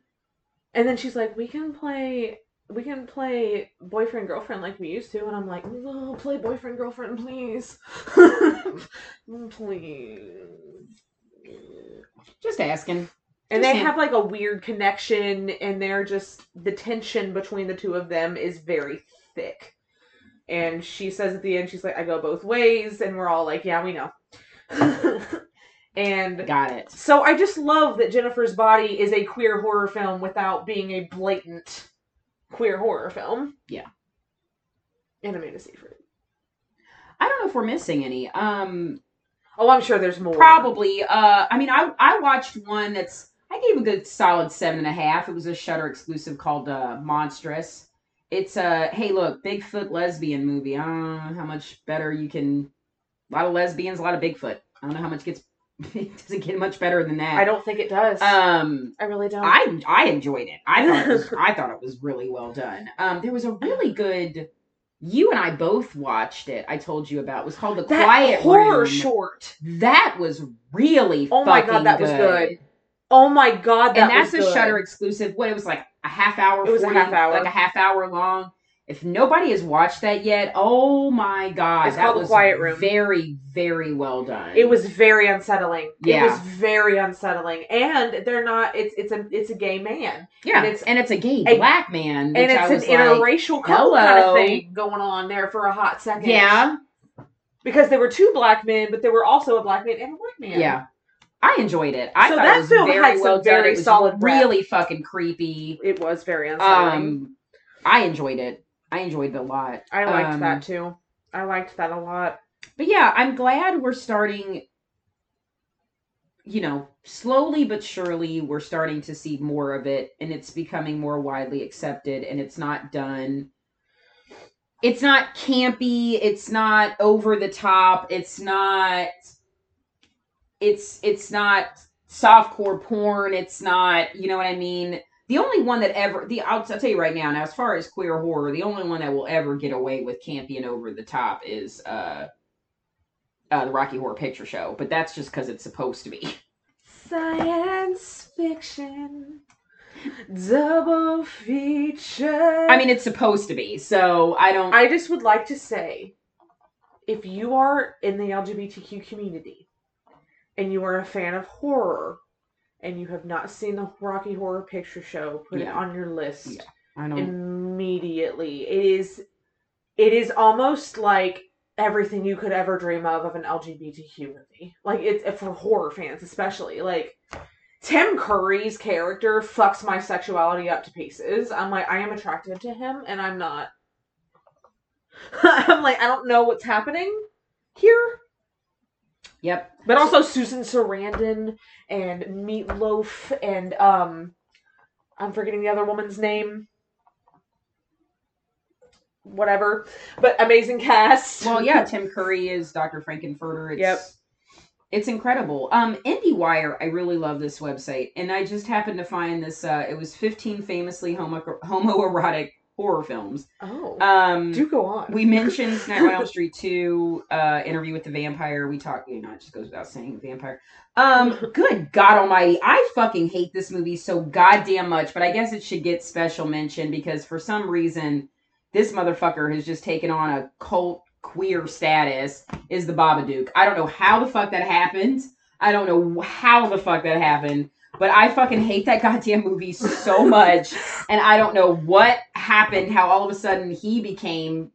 I don't know what happened. Stop coupling him up with Pennywise. Fucking stop. Did you say The Covenant's terrible? I haven't seen it. Oh, okay. Well, that one... I haven't seen that movie. I've seen I want to see it. Look, I've seen a couple of clips. There's this one scene with Sebastian Stan, and he pushes him up against the locker and puts his hand on his neck, and I was like, excuse me? Excuse me, the hand just go on the neck. What just happened? There's a hand on the neck. You can't do that. In movies, you can't do that. I can't handle that. You can't put a hand on the neck and then nothing happens. I'm like, you're just going to leave me? Just going to leave me like that? You're just going to do that? You just blue-balled me. Thank you for that. Yeah, Thank you exactly. so much. Appreciate it. Women get blue balls too. Thanks. Bram Stoker's Dracula, again, Of course. literally any vampire movie. Any vampire movie. Any vampire movie, it's going to happen. Nightbreed, and I've seen this come up before. I haven't seen that, though. I haven't seen it in 80,000 years. It comes up a lot, or actually under the Queer Collection on Shudder. That movie is featured. Oh, Nightbreed is on there. Hellraiser's also on this list. Makes Again, sense. this subtext, of course. Yep. But Clive Barker is gay, so it's another one of those things like Ryan Murphy. Gay filmmakers are going to make, typically gay horror films. The Haunting of Hill House got brought up, of course. The Last House on the Left. Wow, the original one. I forgot all about that. That's a hard movie to watch. That is a very hard movie to watch. That's probably why I forgot, because I put it out of my mind. Is High Tension on that? I forgot about High Tension.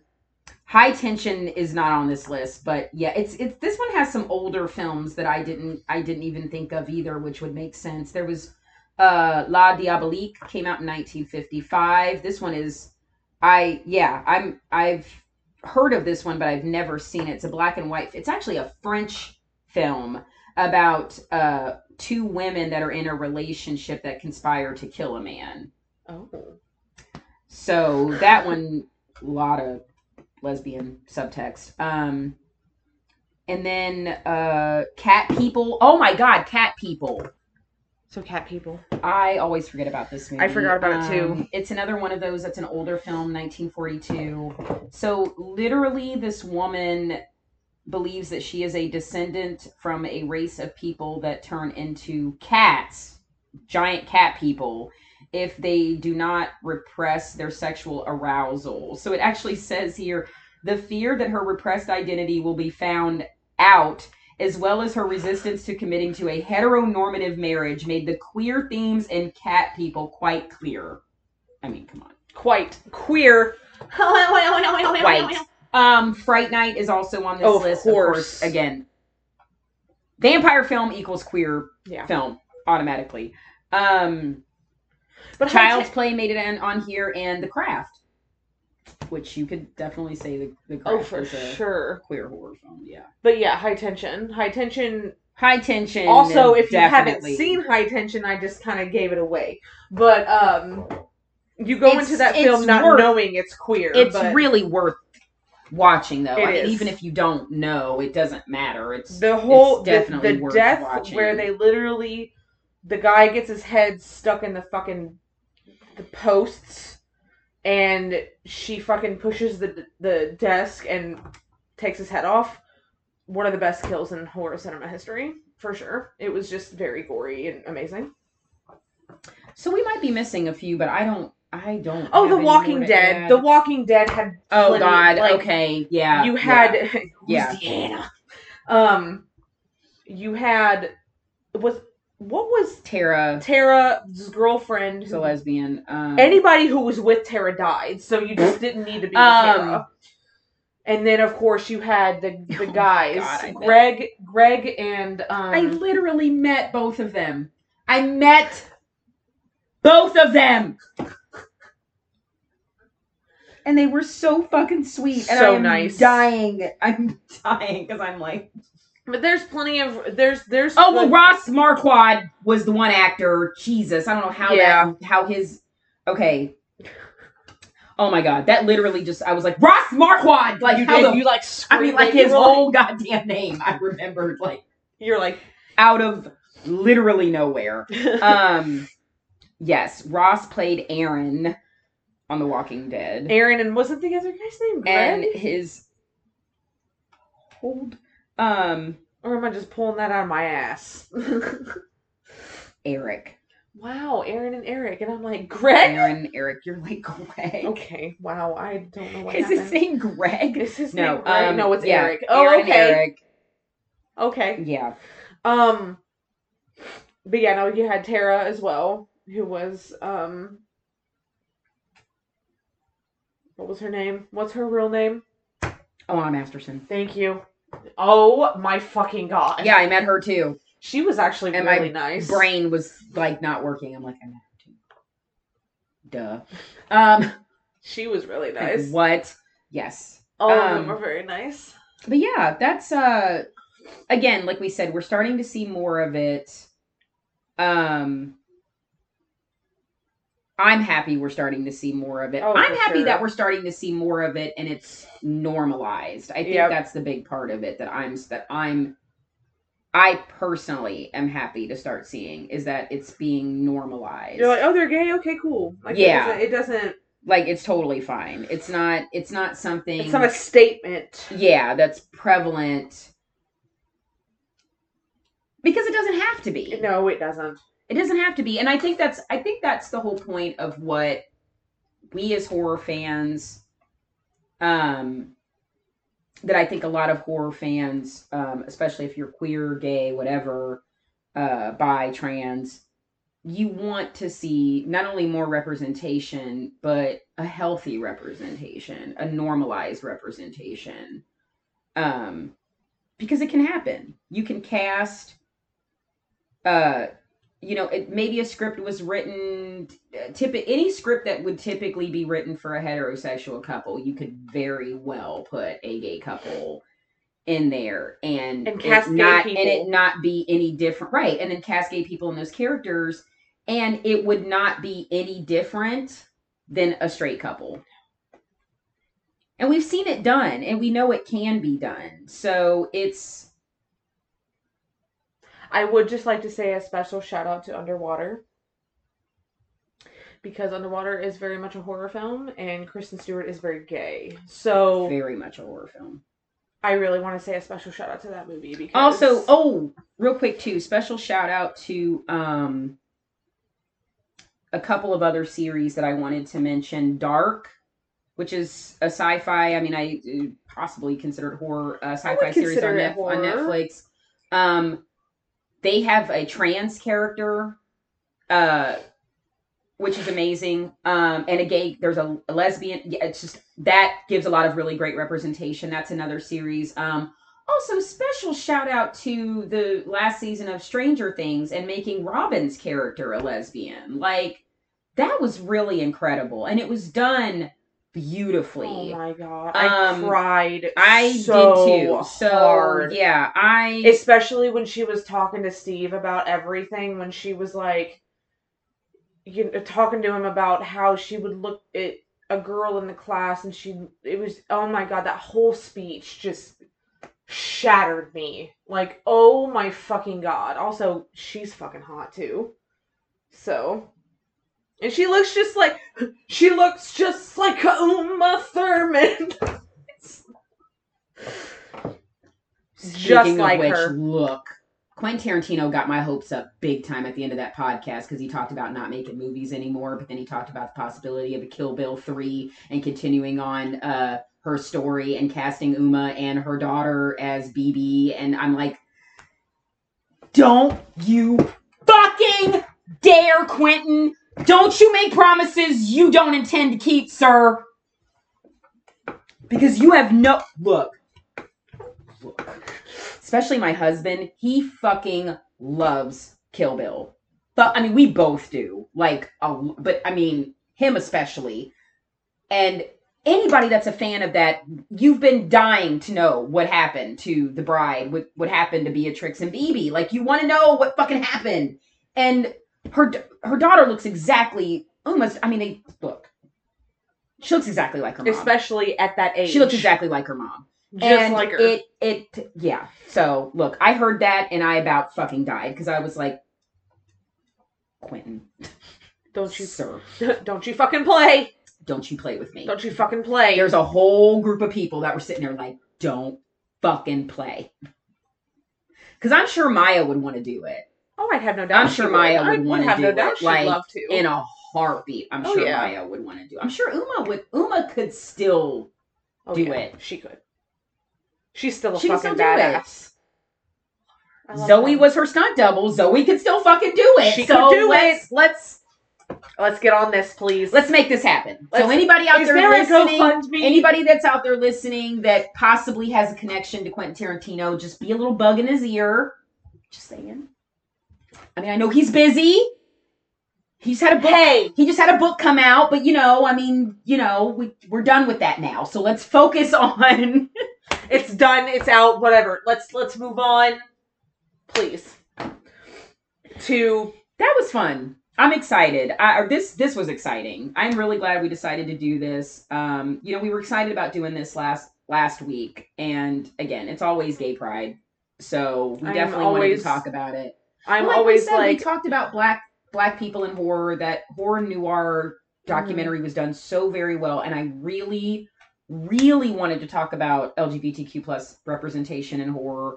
And I really want to see a solid document. Scream Queens is a really good one, but it's more focused on that movie and that story. But I would really love to see a solid documentary done in the same style as horror noir, to show over the years of that representation, specifically in horror film. Yes. I want to see it happen. I really do. I really want to see it happen. And I would like to see more of the beautifulness that's happening right now, which is just what Becky said, and it's just the normalization. This is not horror, but I do want to bring this up. This is not really a spoiler, especially if you know the comics at all, or this character, or even Norse mythology. Loki confirmed that he was bisexual in last week's episode. It's not really a spoiler, though. In all honesty, it's really not, because in the comics he was queer. It wasn't for me, because I'm just like, in Norse mythology he's queer, so but I just loved it. I loved it so much because Disney is finally getting the balls to, because Disney's been very openly about the LGBTQ community, but they've been kind of a little reserved about making gay characters, especially large characters, a part of the LGBTQ community, because let's be real, Elsa. But for when the conversation he was having with somebody, I can't say who because that is a spoiler, but he's having a conversation with somebody and they're like, well, I'm sure you've had many princesses in your time, or even princes. And he's like, I get around. Yeah, I get around with both. And I was like, Daniel! I was like, because it wasn't shocking. I knew he was bisexual. We all knew he was queer. But for Disney to be like, here. And we were all so excited because Tom Hiddleston is also queer. So you have a queer person playing a queer character, and it's just amazing. And I just really wanted to give a shout out to that because it was just so normalized. The way Disney put it in there, it wasn't like, when the person was talking to him, they weren't like, or boys and everything. And it was just so nonchalantly slipped in there, and he was like, yeah. As it should be. And even he was to the other person. He was like, oh, I bet you've gotten around with both too, huh?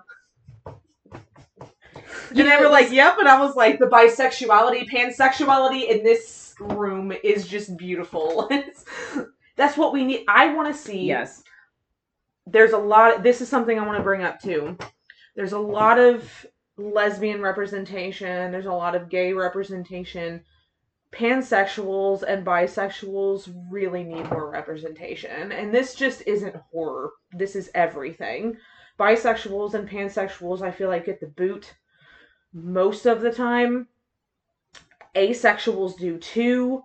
And I'm like, asexuals, just because they're not sexually attracted to anybody doesn't make them any less of a person. Bisexuals and pansexuals deserve more representation as well. It's okay to like both. Personally, I wish I could. Yes. You fucking buys and pans. I wish I could like both, but I guess whatever. But no, for real, that representation means a lot to me just because Becky is pansexual. I have a lot of close friends who are pan.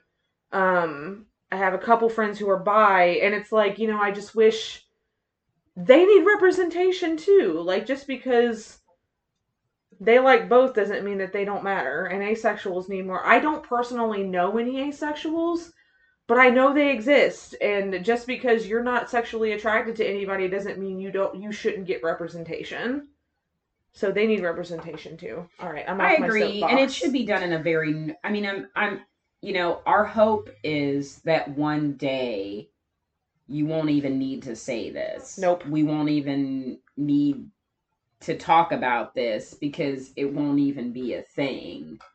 It's not going to be gay marriage or a gay relationship. It's just a relationship or interracial relationship. Yeah, like you don't even there. The fact that there'll become a time where representation for Black people, for people of color, for the Asian community, for the LGBTQ plus community. The hope is that one day you won't have to point any of that out, and it won't have to be about representation because it's already there and it's just regular like everybody else. So that's the hope one day. Yes. That's my hope. Is that it'll just be second nature and it just won't matter. Like kissing someone when you see straight people kiss all the time. Or how about we not come out? Do straight people come out? I had to actually explain that. I had a really interesting conversation with my dad where I explained it to him that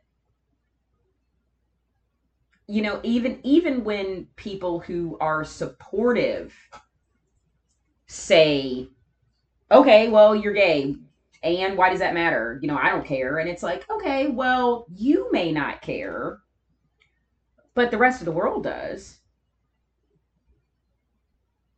And that's why it's important. That's why coming out is important. That's why we have pride.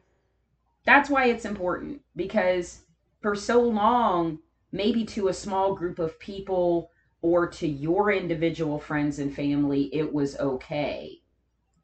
But to the rest of the world, you'd get thrown in jail or a mental institution. Actually, there's still quite a few parts of the world you'll get thrown in jail. There are still or just plain killed. How about that? You'll just get plain killed. There are so many countries. Literally in the streets in broad daylight because you're gay and nobody will care. So that's still a thing. Getting stoned is still a thing. That's why it's so important. That's why it's so important. Because even now, still now to come out is a death sentence. To be out. So to the world to be out. So that's why it's so important. Because whereas that's why I explained to my dad, me ultimately, even though I've never felt like I was ever in, but me I guess coming out and being more vocal about it is for those people who don't have that chance or will never get that chance or finally got that chance and it means so much to them. Well, and my thing is too is I don't ever want people to because again with what she was saying about bi and pan representation that's so important is I don't ever want people to just assume that because I fell in love and chose to spend my life with a man that I am by any means straight. And I hate that curved as shit. I hate that a lot of bisexual and pan men and women who are in heteronormative relationships automatically are like, well, but you're in a hetero relationship. It's not even just that. When they're in a gay relationship, they still are like, well, you're you're with a woman, so you're a lesbian. Well, a man is with a man, so he's gay. No. She still likes men. He still likes women. This is just who they happened to fall in love with. So, yeah, but,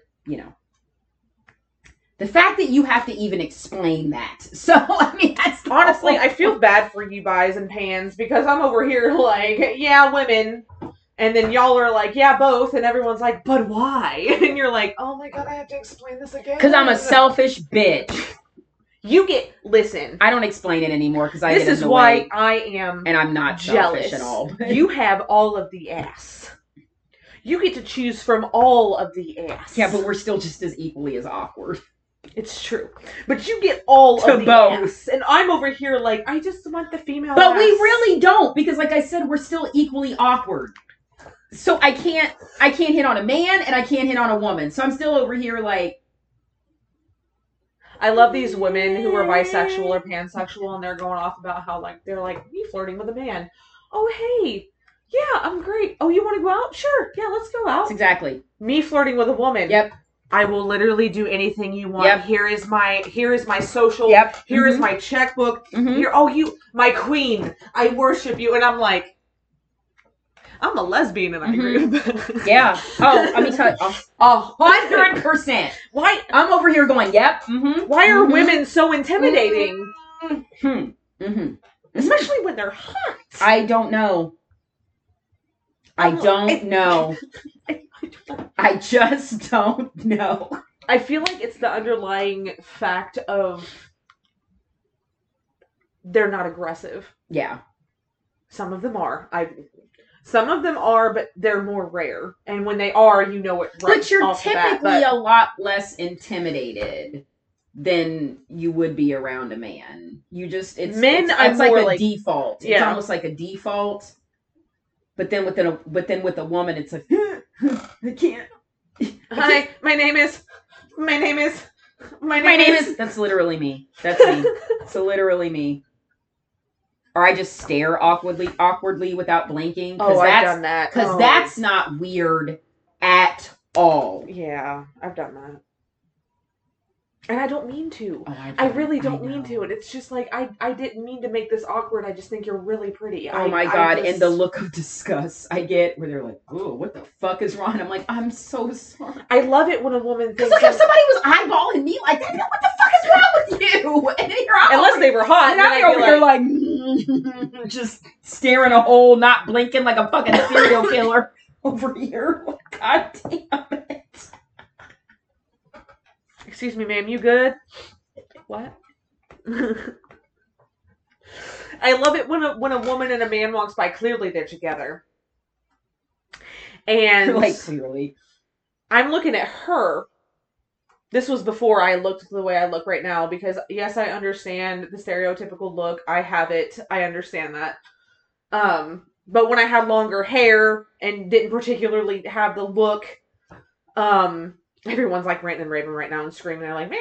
I'm like, no, seriously. Like, I'm very aware of the stereotype. Like, I'm not upset about it. It's whatever. You're like, I'm very aware. It's probably why most men stay away from me now. Praise Jesus. You're like, yay! It's not a bad thing. But anyway, so it's really funny because I would stare at the girl and she would think I was looking at her boyfriend, and I'm like, no, baby. I am not looking at him. Oh I am looking at you. I have had that happen to me before. And then you see the chick like look at you with an attitude and like grab her boyfriend. Just like, I don't give a fuck. Honey, grab him. I don't want him. I'm not looking at him at all. I'm looking at you. At all. Ma'am. Hello. I mean, when we went to Pride a couple weeks ago, I full on stopped and turned around and looked at somebody hard. Like, really fucking that gay hard. guy that did that to the guy in the muscle shirt, I thought I was gonna fall over. I was dying. He was funniest thing. He like full 360 whipped around and stopped dead in his tracks, and his friends just kept on walking, and he's like, I don't care. I was like, that's amazing. I was trying to tell you where she was, and you were like, where? And I was like, right there. I'm looking at her, and then she looked up, and I was like, You're like, ah! No. Anyway, this has been fun. I have enjoyed. Awesome. I have enjoyed talking about this. This is something near and dear to both of our hearts, clearly, and we hope we gave you guys some good we hope ideas. Gay. Exactly. If you've never seen any, yeah, for sure, definitely. Please watch May. Please watch the Exorcist series. Please, like, a lot of these things are so underrated too. The watch.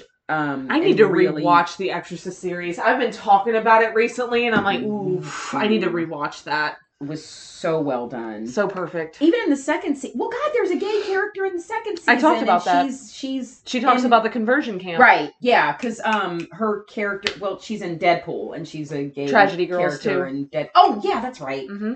That's right. She wasn't very... Well, Tragedy Girls, I guess, could technically be considered sort of queer, because, honestly, they have a little bit of gay tension between the two of them. Oh, yeah. A little bit. Yeah, and Josh Hutcherson. He's so fucking stupid in that movie. He's also bisexual. Love him. I'm just also... Love him. It just kills me, because I just... Look. He was a literal... baby the first time I ever saw him in anything. And was it Bridge to Terabithia, or was it Journey to the Center of the Earth? It was Zathura, I think. Oh, it was neither. Oh my God, he was a literal baby. Yeah, I know.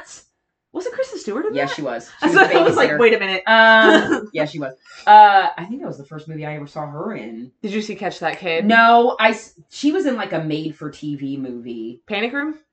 No. She was in like a Lifetime movie. She was in like a oh my God, for she TV. Was little. You know you know which one I'm talking. Yeah, oh she my was God. very little. That was like the first thing I ever saw her in. Yeah, but yeah, Josh Hutcherson. It was even before. I don't like to talk about Bridge to Terabithia, but like it was before to this day. Hurts so bad.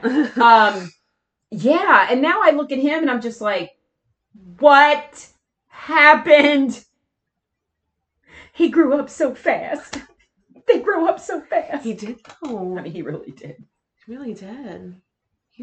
He's good looking. He's cute. Well, he was a cute kid. So, you know, it's one of those things. It's like, okay, well, you kind of knew that he was going to be good looking when he grew up because he was a really cute kid. Anna Sophia Robb looks exactly the same to me. She looks exactly the fucking same. She was in that what was that miniseries about? Carrie Diaries. Not that one. Okay. That was a terrible scene. I was not a Sex and the City fan. So, neither was I. No, the one about the girl that killed her mom. Remember they turned it into a series? She played the neighbor. And that fucked me. It took me like... The one with Patricia Arquette. Correct? Yes. It took me 3 episodes to finally realize that was fucking Anna Sophia. The cop from Sinister. I'm looking at her and I'm like, why? And then I kept... The girl from Annabelle. Her fucking face. She still looks exactly the same. She still looks she really does. The same. She's just taller.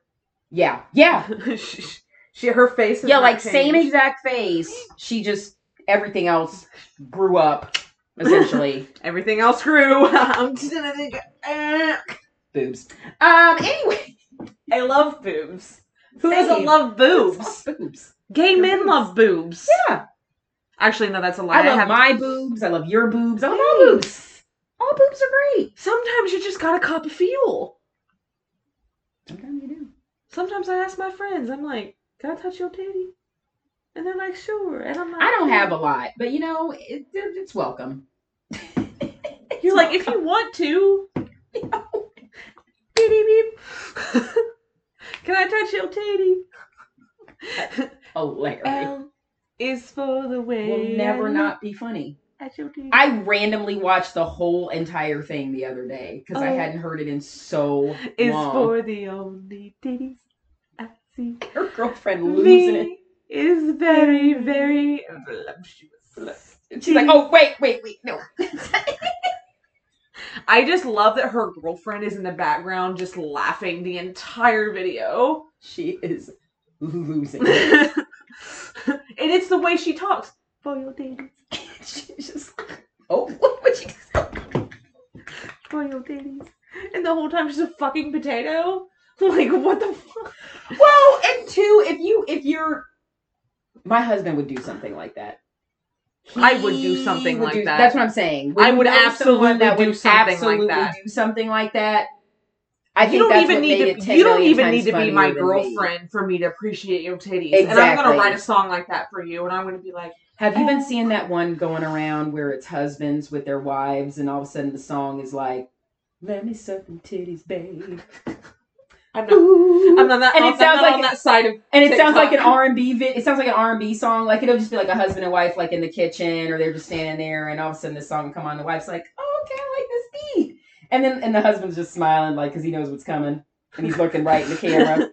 And all of a sudden the song just goes, let me suck the titties, babe. And the husband's still smiling. And the wife's like, immediately frowns. Immediately she hears the song. She's like, what the fuck? And then just like walks away.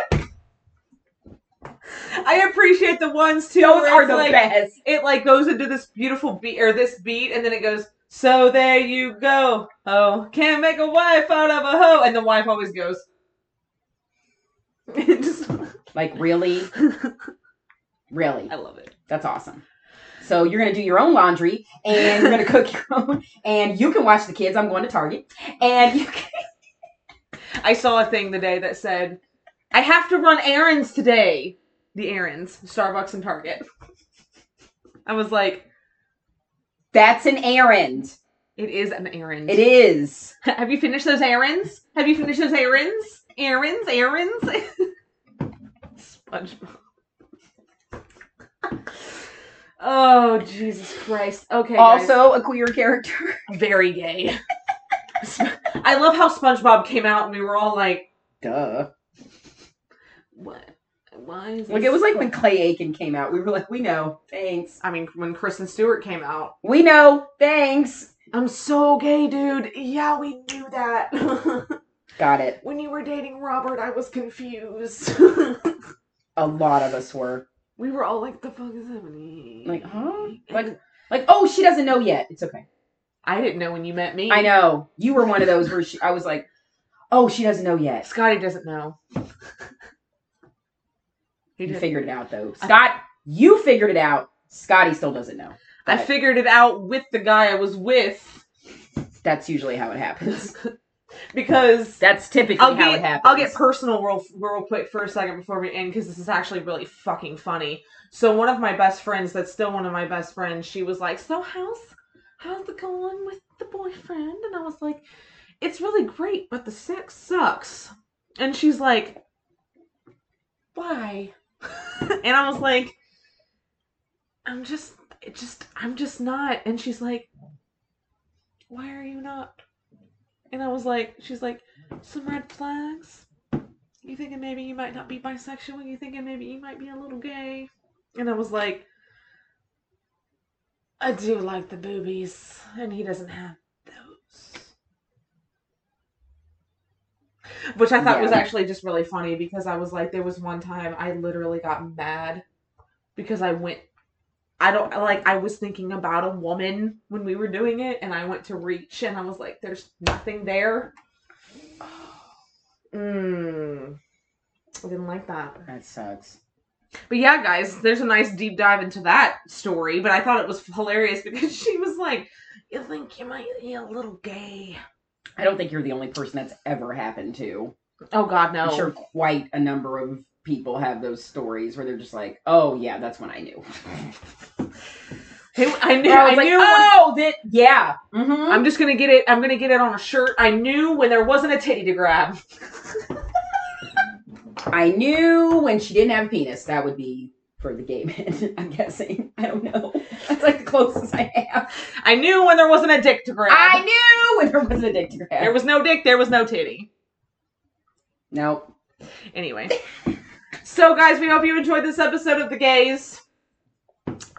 Next week, I'm going to let Becky talk about... So, true crime. True crime, yes. Yep, we got a true crime one coming up. It's feels like it's been a minute. This one, because we're keeping up with the unsolved murders. This one I randomly came up on a BuzzFeed article. I had completely forgotten about this and didn't realize to this day that it's still unsolved. So if you guys don't know, the reason why bottles of like Tylenol or Advil have those tamper-proof caps, those child-proof things that you fucking struggle with, where you're like, God damn it, this is giving me more of a headache than I already have. Well, there's a reason why. Back in 1982, there were a series of unsolved murders because Tylenol bottles were laced with strychnine, and people were poisoned and they died. they don't know if it was a personal attack. They don't know if it was random. Like I said, this happened in 1982, and still to this day, these murders are unsolved. So yeah, I am really interested to talk about this because I still think this is a story that a lot of people either have no idea or they just completely forgot about. I didn't forget about it. I just didn't realize that it was still unsolved to this day and they don't know who did it. So I don't know the details, but I do remember I've heard about it. Yeah, because I think it was one of those things where it happened to come up where it's like, why are pill bottles tampered? Well, that's why. Because they're these pill bottles aren't even fucking child proof. They're adult proof. Some of them. Oh my God. Some of them I call them like stupid proof because you just can't even. I mean, you try everything. I don't remember. You're like, I have the arrows lined up. God, that's literally my. There was literally one. Bless you. There was literally one time where I genuinely left one undone because I was like, I can't fucking do this every time. I will throw myself off a cliff. Like, I can't. These arrows are lined up. I don't understand And the why. one where you have to press down and turn. That's great. You're supposed to actually be able to hold it with one hand, press down with the other hand, and open it. But no. Sometimes you gotta put the motherfucker on the table, take two hands, and press down and turn. It also doesn't help if you're like me, where my hands are constantly sweaty, which I found out years later that's an anxiety thing. What is it? It totally is. I didn't know. Great. I'm like, oh, it's great. Cool. That was like the other day when I found out that memory loss is a sign of anxiety and depression and trauma. And I was like, what's really funny is that here lately I've had very bad memory loss. Oh, I have whole periods of my life I can't account for, and I'm just sort of like, cool, maybe I'm not supposed to. My brain is blocking it. And I do not want to be motherfucking hypnotized because the fourth kind. So fuck that shit. Maybe I'm just not supposed to remember. Maybe I'm just not supposed to remember. Maybe hypnotize me. They're coming. Maybe I'm just not come get me. Oh wait, that's right. I forgot. Come get me, please. I'm tired of this place. Can you imagine an alien being like, "We're coming to get you. Take me, please. What? I'm sick of it here. Take me." No. I was flying past, and Earth is ghetto. You guys haven't seen that is the funniest shit. The demon at the foot of my bed. I was on my way. Take me. The guy that had the alien thing, and he was like, I was on my way to Pluto, and I went past Earth, and I was gonna land there, but y'all, Earth is ghetto. I don't know if you guys haven't seen that. It's the funniest shit. Why do you think UFO sightings have not stopped, but there's not as many now? Well, no, they fly by. If you notice that, they don't ever stop here. Not anymore. They're like, oh God. They're like, ooh. Y'all catch this new episode of Earth? Like, they got this thing called coronavirus. I'm not taking that back to my galaxy. Fuck y'all. I don't think so. I'm gonna keep my chest in check. I don't even have lungs, and I don't want to fucking get that shit. I don't even have lungs. How the fuck are you breathing? Are you breathing through your butt cheeks? Like what? That's how we get down. We breathe through our butt cheeks. I could get corona in my butt cheeks. I don't know. I'm not taking that back to my planet. Fuck that. My whole social life is gone. I have coronavirus in my butt cheeks. Verona. I can't go to the club. I know. I got corona in the butt. I'm sorry. I can't do it. Got butt rona. Wow. We went from gay to butt rona. All right, guys. Well, of course, we have Facebook, Instagram, and Twitter all at DFWTO Podcast. The Twitter handle is DFWTO8811. Yes. If you have any questions, concerns, or want to say hey, our email is DFWTO8493@gmail.com. Please give us a follow and subscribe on iTunes, Podbean, Google Podcast, and Spotify so you know whenever we put out new episodes, because like last week we didn't do it and we made an announcement. So you guys can make sure that you know when we put out new episodes. Stay safe this week. Yep. Go see a horror movie. Go see a gay horror movie. Watch gay shit. Because gay shit. Hey, get vaccinated. Do that. If you're not, make sure you're still wearing your masks. You know, there are people out there that still don't have healthy immune systems, and you know, we're just gonna do our part. And Keep people guys, safe. of course, remember, Don't fuck with the original. Gay.